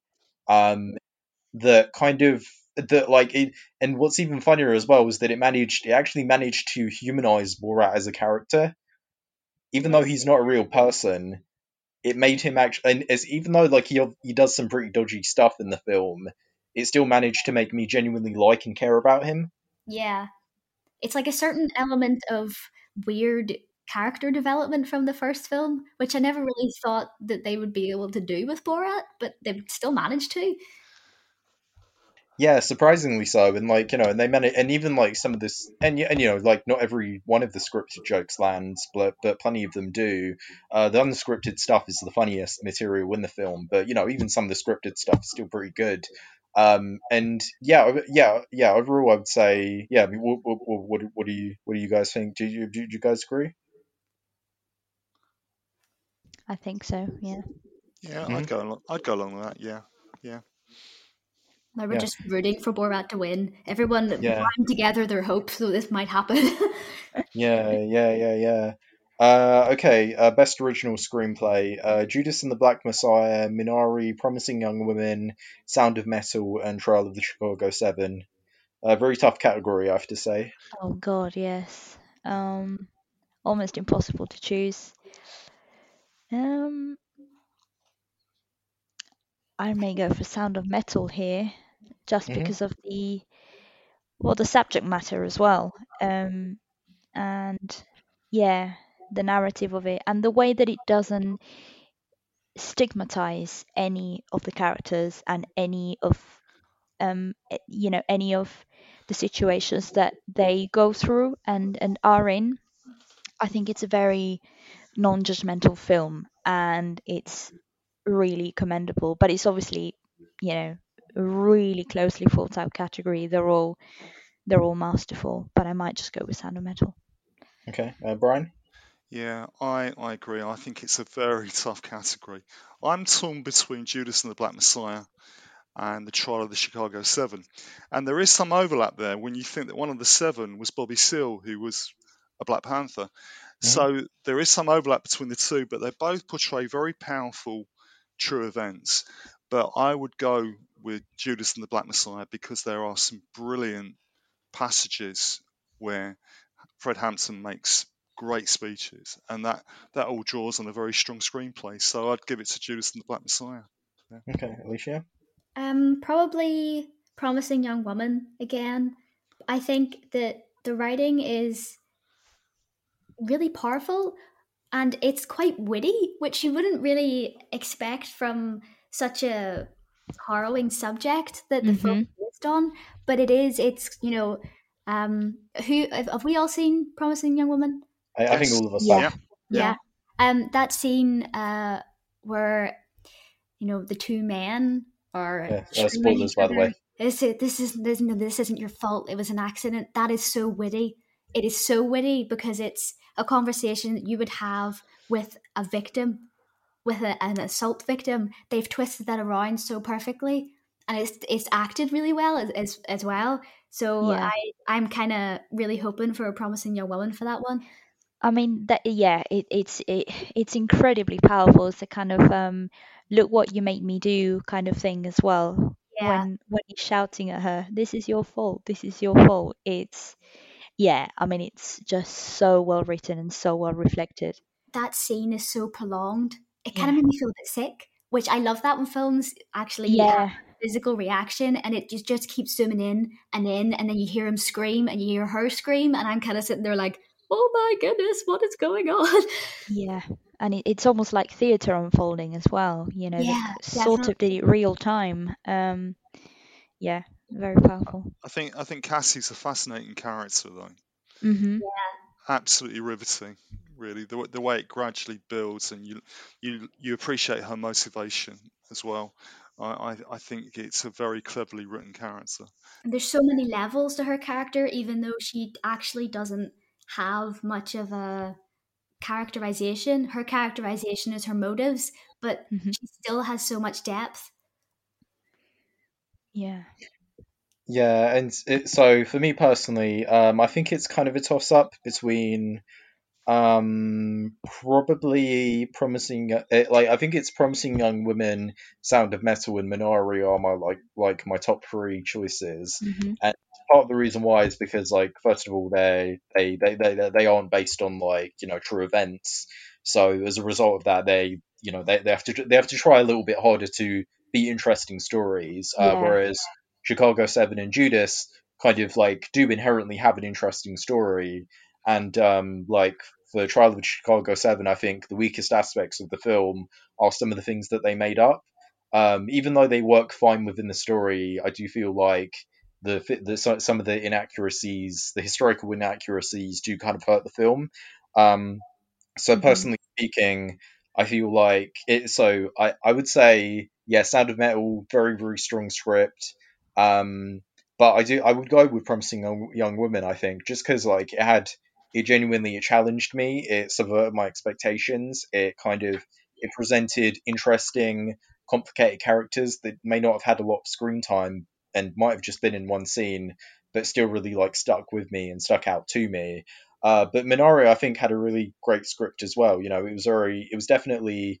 It was authentic, it was heartfelt, and it was definitely like a good layered portrayal of like kind of family strife and like family drama without like going into like melodrama. Which, from what I can tell, I think Hillbilly Egley is Hillbilly Egley very very melodramatic.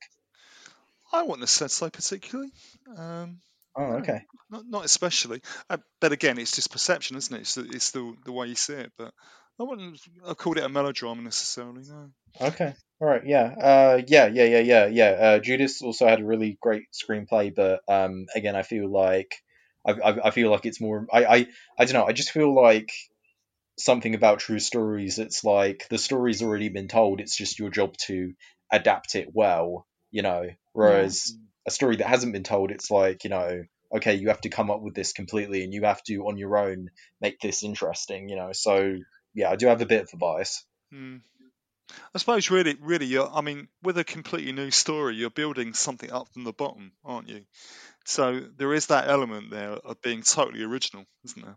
But then there are elements of originality when you apply that principle to an existing event or a true event. So, but I do take that point though.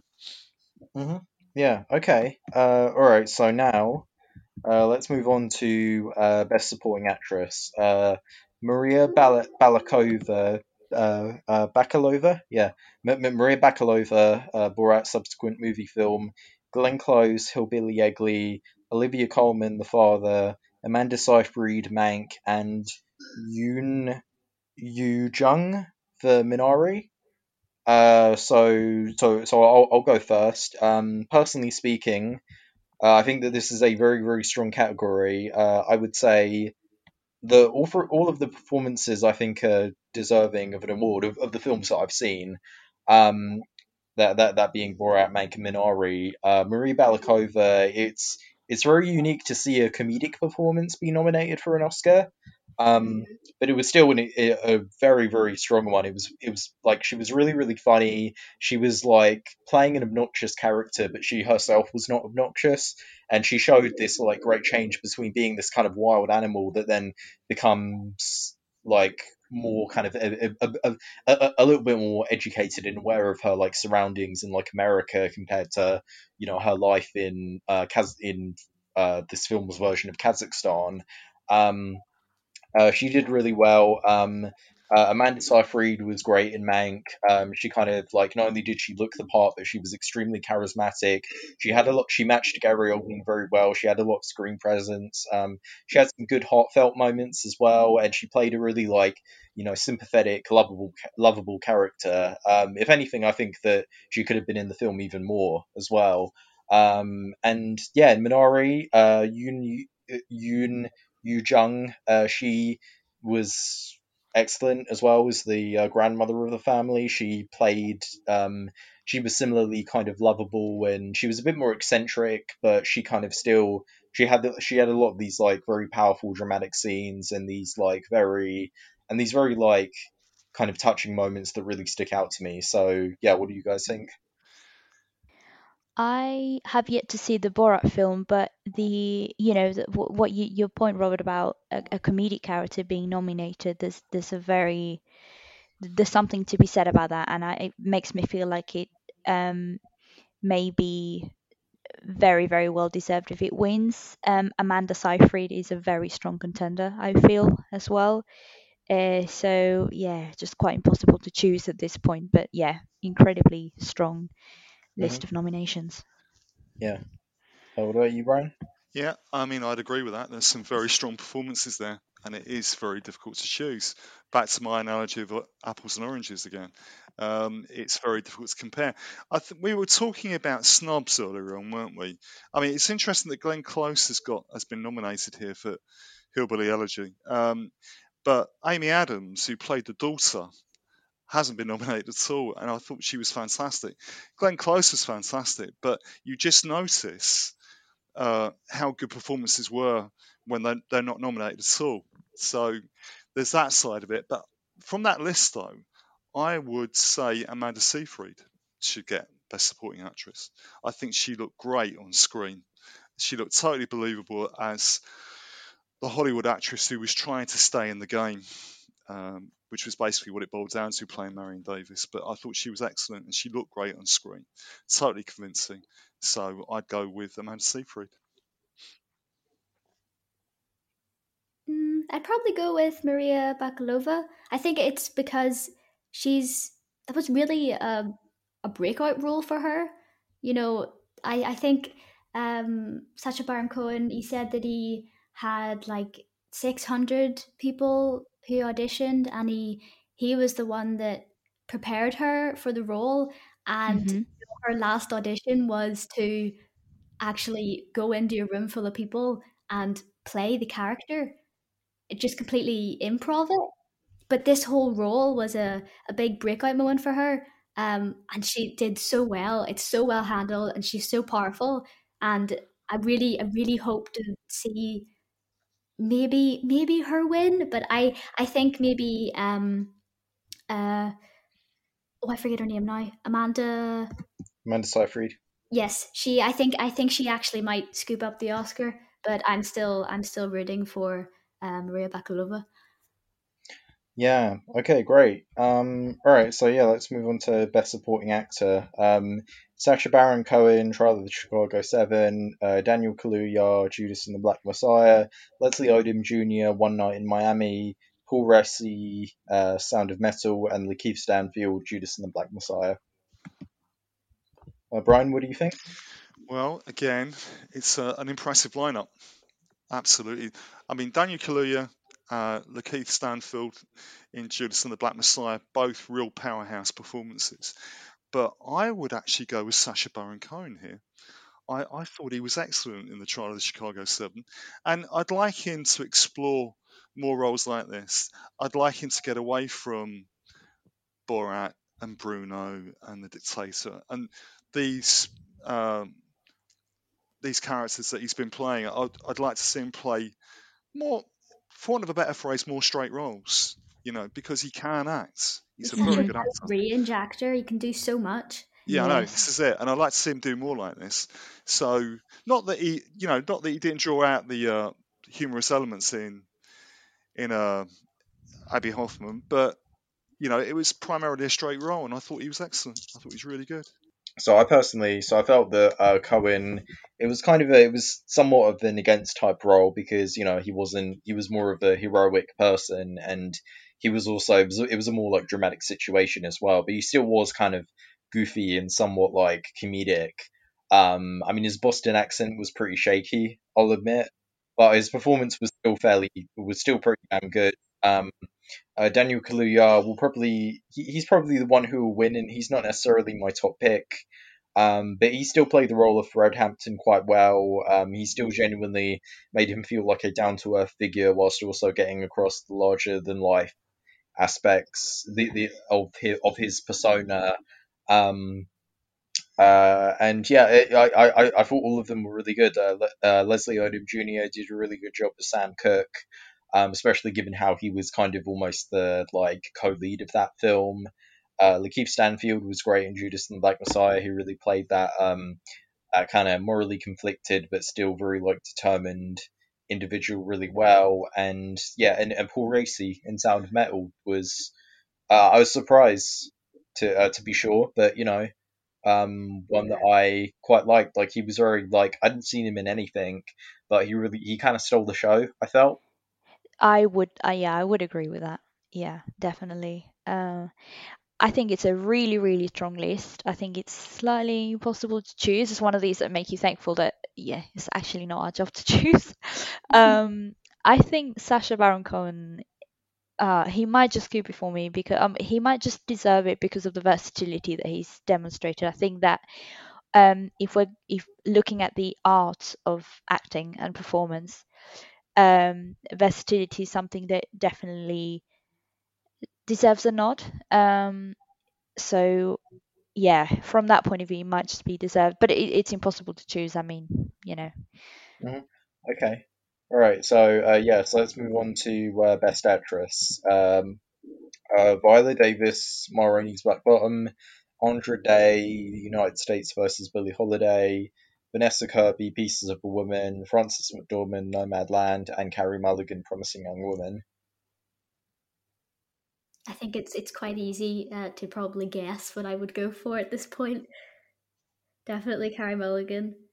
But then I always anything I see her in, she's just so bring that word back, versatile. She has such a great range. I always put my mind back to watching her in Wildlife for the first time. That was her. Wow, her screen presence is awesome in that film. But I think a testament to how her character is written, plus the way she was able to present the character in Promising Young Woman. I'd hope for her to scoop the Oscar there.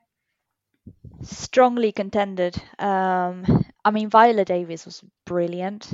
I found I was very mesmerized by her performance. So again, strong list, almost impossible to choose. Really powerhouse performances. Yeah. Yeah, who would you pick? I might go with Viola Davis. Oh, really? Okay. Yeah. All right. Yeah. Brian, what about you? Yeah, some really big hitters in this category, aren't they? I thought Viola Davis was brilliant as Ma Rainey. Andra Day, excellent as Billie Holiday. One that's kind of flown under the radar to a certain extent, but well worth checking out. It's on Sky, I believe. Andra Day was excellent as Billie Holiday. But I would actually give this, and of course, Carey Mulligan ticks all the boxes. She hits all the marks. She was very good. But I would add just a shade above that was Vanessa Kirby in Pieces of a Woman, who played a woman that lost the child she was expecting and dealt with all the fallout and took the midwife to court. It's a draining film, emotionally very draining to watch, but Yeah. a fantastic piece of acting. And it's in my mind, it's an Oscar-winning performance. So I'd go with Vanessa Kirby. Yeah. Well. First of all, before I say my opinion, yeah, in regards to Pieces of Woman, like I haven't finished watching it or anything, but from what I've seen of it, I've seen a lot of it, but from what I've seen of it, I think that maybe Ellen Burstyn should have gotten a nomination just based on that one bit of bit that one like big standout scene alone that she had. Um, and unfortunately, all I could think to myself whilst I was watching it was, uh, Shia LaBeouf, why do you have to be such a terrible person? Because you are really, really good in this. If Shia LaBeouf wasn't such an awful human being, I would have nominated him for this Mm. because he did do really, really well. But Yeah. he's terrible. So yeah, I would, yeah, yeah. Very good point. yeah. Um, yeah, but anyway, but as for my pick, I would say best actress. But like yeah, from what I've seen, all really good. I think Carey Mulligan for me. And that's not just because I was on the episode last week that was about her career, but it's just that her performance, for the reasons that I listed in that episode, stuck out to me more than the other ones. For me personally, if you want to know why I loved her performance so much, just watch that episode, the previous one. But yeah, no, she would definitely be my pick. I mean, awesome list, just gold. Yeah, absolutely. Okay, and best actor.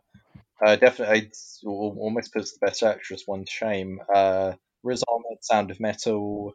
Chadwick Boseman, Ma Rainey. Anthony Hopkins, The Father. Gary Oldman, Mank, and Stephen Ewan, Minari. For me, it has to be Riz Ahmed. Just because of how the character, yes, there's lots to it really. The character development, and just the way that he portrays the sort of the physicality of a deaf person. You know, the kind of wide eyes and how frightened the character is that he can't. You know, one of his senses is just leaving him, which kind of, yeah, it leaves kind of leaves him feeling quite defenseless until you become used to your new situation. So yeah, yeah, this one wasn't a difficult choice for me as maybe it should have been. The film felt quite personal as well. So yeah, have to go with him. Okay, Alicia. I'd probably agree there. And especially, you pointed out a lot of components that I didn't actually realize. So he's just completely jumped the list there. So yeah, I definitely agree. Okay, anything else? Honestly, it is a really difficult list, and I was going to go for Gary Oldman, but then again, that's me jumping the mark just because I love Gary Oldman. So yeah, I definitely go with Sound of Metal there. Okay, all right, Brian. Yeah. Again, it's like the previous categories we've discussed. It is so difficult. There are some great performances there, but I would give the Best Actor Oscar to Chadwick Boseman, and it's not out of sentiment because it was his last film, but I think it was an amazing performance, a brilliant performance, partly because Ma Rainey's Black Bottom was based on a play, and you can see from the film that it is the film of a play, right? So it never moves beyond being a stage play. So it's all on the actors to make it work, and I thought he was amazing. You couldn't take your eyes off the screen. Well, I couldn't anyway. No, yeah. He was brilliant, and you realise what a loss he is. Because his career had barely started. So, whilst I'd prefer not to look upon this as a kind of a tribute award or a sympathy award, it's recognising an outstanding acting performance. So, I would, for that reason, as good as the others are, I would go with Chadwick Boseman. Yeah, I mean, not to change my mind, but I'd like to add that the bit of the monologue about God and how God It's looks amazing, upon isn't it? everything that happens. Yeah. It's just so powerful. I mean, Yeah. not that there wasn't many of us in the room, it was just me and my mum watching it. But Yeah. it's that sort of thing where if you'd been watching it with 100 people, Yeah. you could hear a pin drop in that Yeah, moment. it's amazing. It's an Yeah. amazing scene, wasn't it? Yeah, Yeah. definitely. Yeah, I agree. So for me personally, it would be Chadwick. I thought Oldman did was really good. I thought that Riz Ahmed was really strong. I thought that Stephen Yeun was good in Minari. I didn't. I like like I personally wouldn't have nominated him, but that's only just because I don't really consider him to be the main character of that film. I think that the kid had a more central role than he did. But but I mean, he still did really well. But I wouldn't. I don't know. Like best actor and main character are very connected in my mind. So since I don't consider him to be the main character, I don't know. Yeah. I personally wouldn't have nominated him in that category. But yeah, Chadwick was like it was like. I mean, his performance I think was a bit recontextualized by its passing because some of the power of the stuff, the material that he had, came from like like us viewing it in the context of his death or viewing it after his death. Mm. At the same time, though, even on its own, it was still a really like it was like it was like he was playing a jerky character, but he was so spirited and so lively that you felt like he entertained you. And then what he did was he kind of transitioned into this this very extreme out of control behavior, but very justified extreme out of control behavior and very tragic out of control behavior as well. Like there was a real sense of pathos and tragedy to when he went off and had these big powerful very emotionally charged speeches. And he did definitely. I agree. You could hear a pin drop during his sequences, and yeah, I would definitely put it to him. Rest in peace, Chadwick. Yeah. Um, yeah. So okay. Final two categories. Did you have something to say, Joyce or Alicia? That's perfect the way that you described that there. Nothing else to add.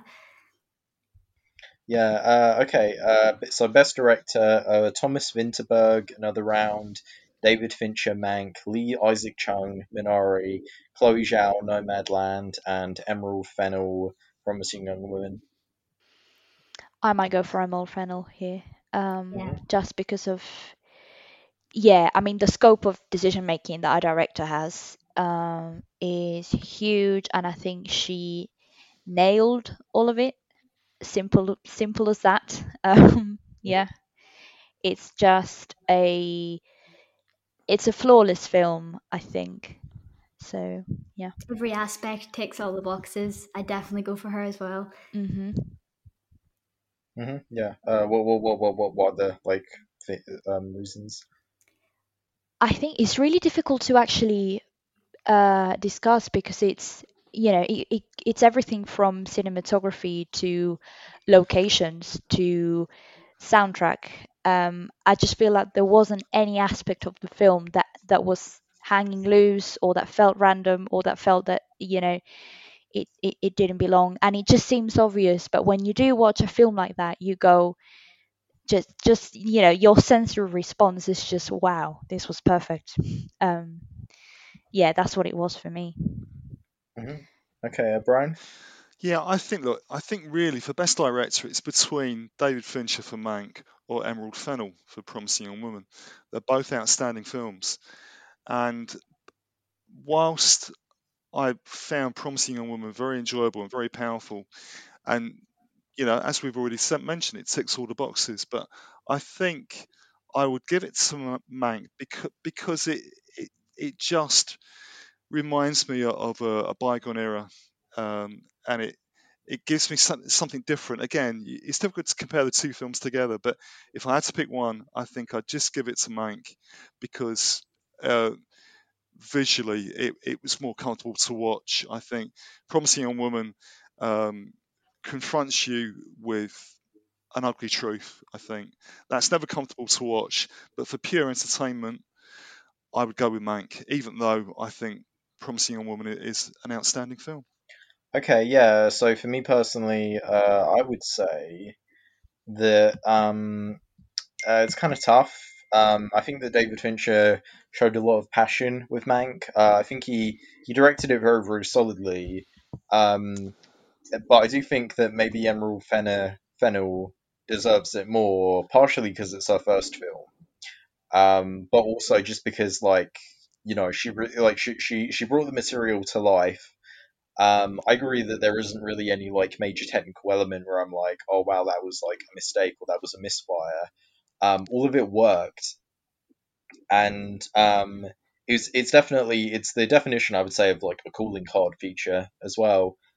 Because the other ones are fairly experienced, whereas she's like kind of a bit of a newcomer, but she managed to like blow us all away and like make a really great film. Um, I think that all of the other nominees are really solid. I'm sure that Chloe Zhao is probably the one who's going to win it, and that would be great for several reasons, and I'm sure it would be very deserved. But if I were to pick one, then yeah, Emerald Fennell is who I'd pick. Yeah, and I think it's another point as well. It's with Promising Young Woman, it's very hard not to deal with that subject matter in a way that isn't pessimistic or teary or heavy or anything like that. And the film, it's not it's tough and it's punchy, and it's not lighter than it should be, but it manages to treat the subject matter respectfully, but also in a way that actually does draw you in. You don't feel like, oh my god, this is too much to watch. You feel like actually it just needs to get told. It needs to get told, and she managed it so beautifully. One thing's for certain about Promising Young Woman is that you can't draw yourself away from it. It completely engages you. That's what it does do. There's no question about that. It does. But as I say, that there is a difference, I think, between pure entertainment and education and enlightenment.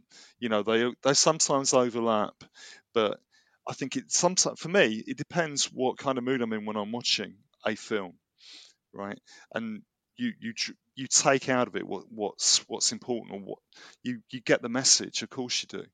But again, I think if you're looking at bottom line entertainment, that's where it kind of diverges a bit for me. So, there you go. Okay, yeah.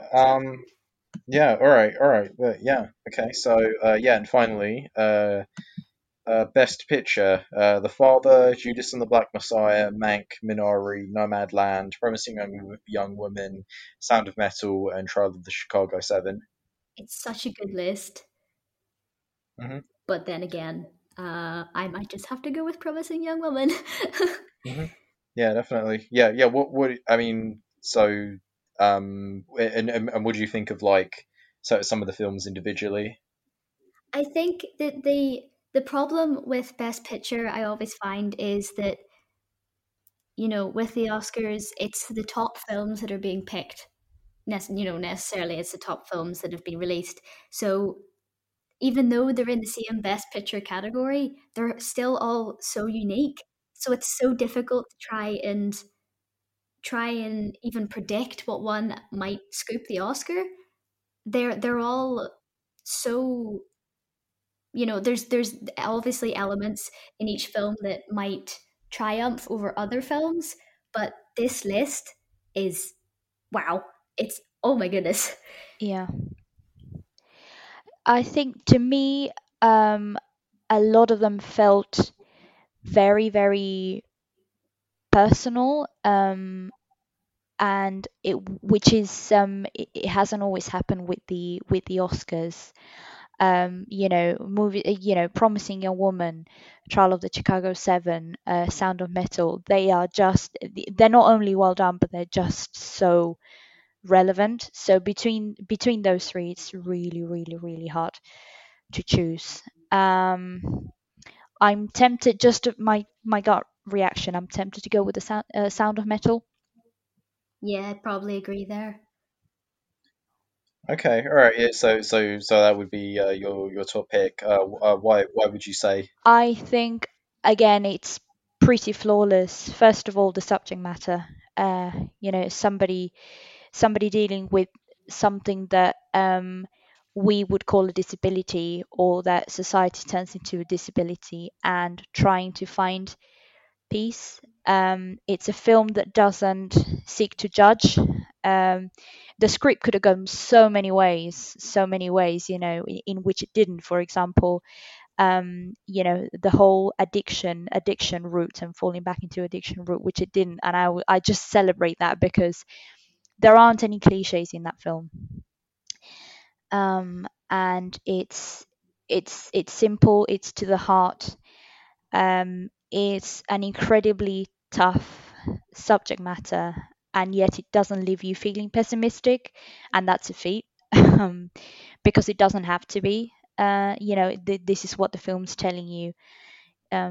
If you have that much will to make something work and to get on with life and keep feeling and everything, you can. And I just think God knows how many people in the world need that message right now. So I have to go for that one. But all the others, totally politically relevant too. Something like Promising Young Woman, Trial of the Chicago 7, The Peace Movement.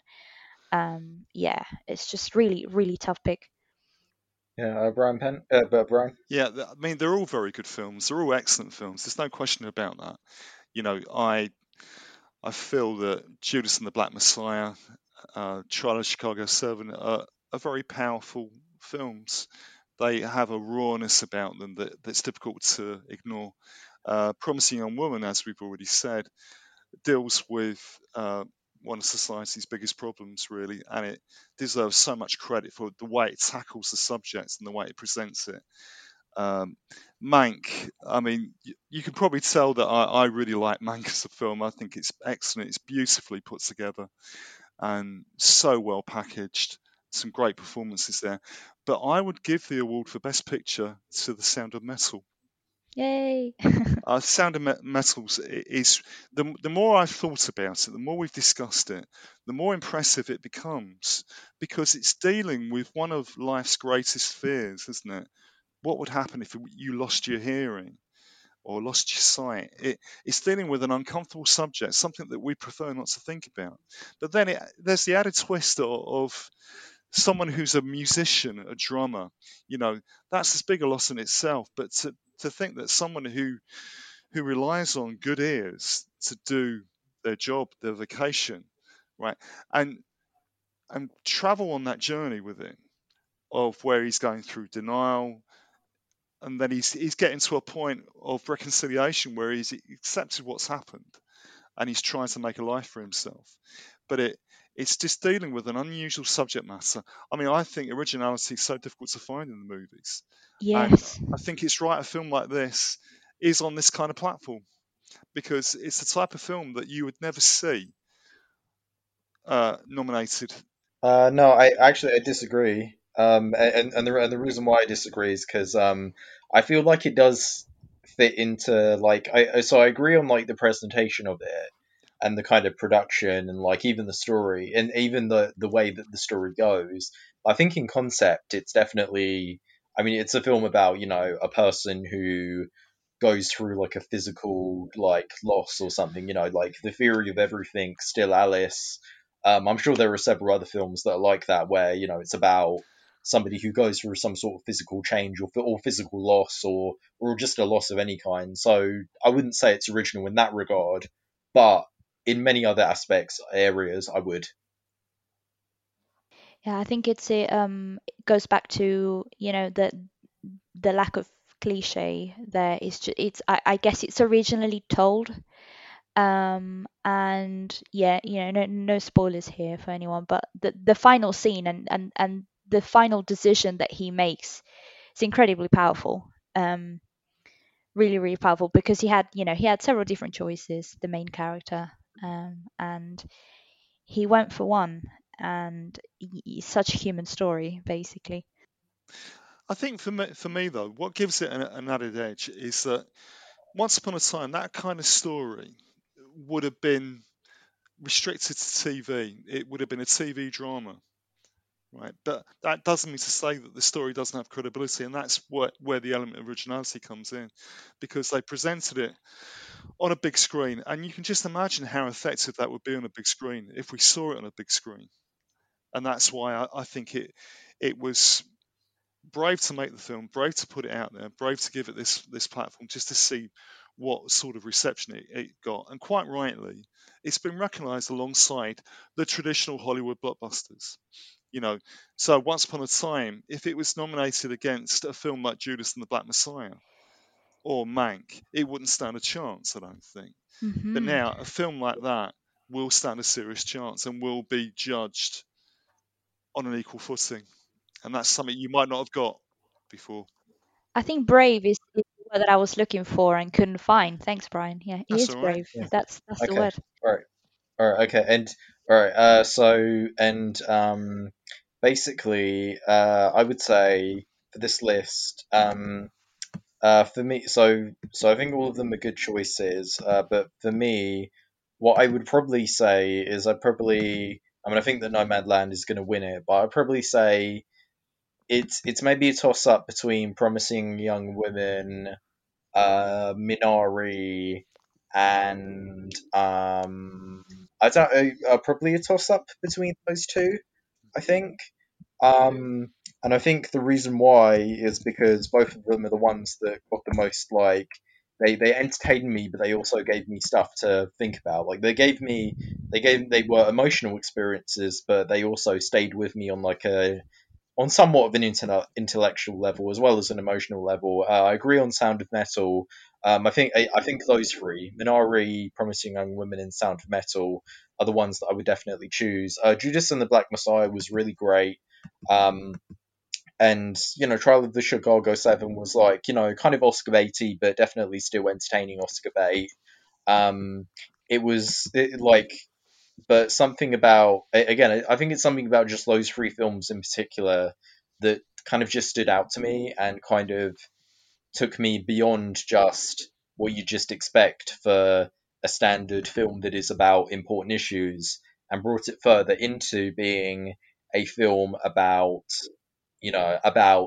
emotional and thematically weighty issues, if that makes any sense. Yeah. I'd probably say that. Okay, all right. So I think that probably wraps it up. I've gone through every single category. So those are kind of our bets, and hopefully many of our picks will win when the ceremony happens on the 25th of April, but we don't know. Yeah, hopefully so. That's it for this episode, and there will be another one next time. Thank you. Thank Bye. you. Great. Bye.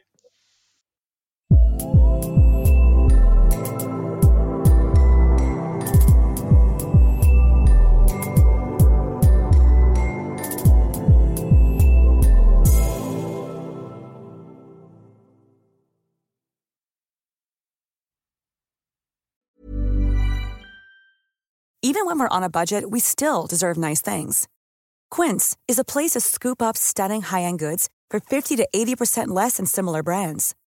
They have buttery soft cashmere sweaters starting at $50, luxurious Italian leather bags, and so much more. Plus, Quince only works with factories that use safe, ethical, and responsible manufacturing. Get the high-end goods you'll love without the high price tag with Quince. Go to quince.com/style for free shipping and 365-day returns. Want to get a chiseled look in the jawline? Sculpt and shape your jawline with added volume from Juvederm Volux XC. Juvederm Volux XC is an injectable gel specifically designed to be robust enough to improve moderate to severe loss of jawline definition. And it is the first and only hyaluronic acid filler approved for the jawline. Add volume to your jawline for a chiseled look with Juvederm Volux XC. For important safety information and to find a licensed specialist, visit Juvederm.com. That's Juvederm.com. Not for people with severe allergic reactions, allergies to lidocaine, or the proteins used in Juvederm. Common side effects include injection site redness, swelling, pain, tenderness, firmness, lumps, bumps, bruising, discoloration, or itching. There's a risk of unintentional injection into a blood vessel, which can cause vision abnormalities, blindness, stroke, temporary scabs, or scarring. Talk to a licensed specialist to find out if it's right for you. Visit Juvederm.com. That's Juvederm.com.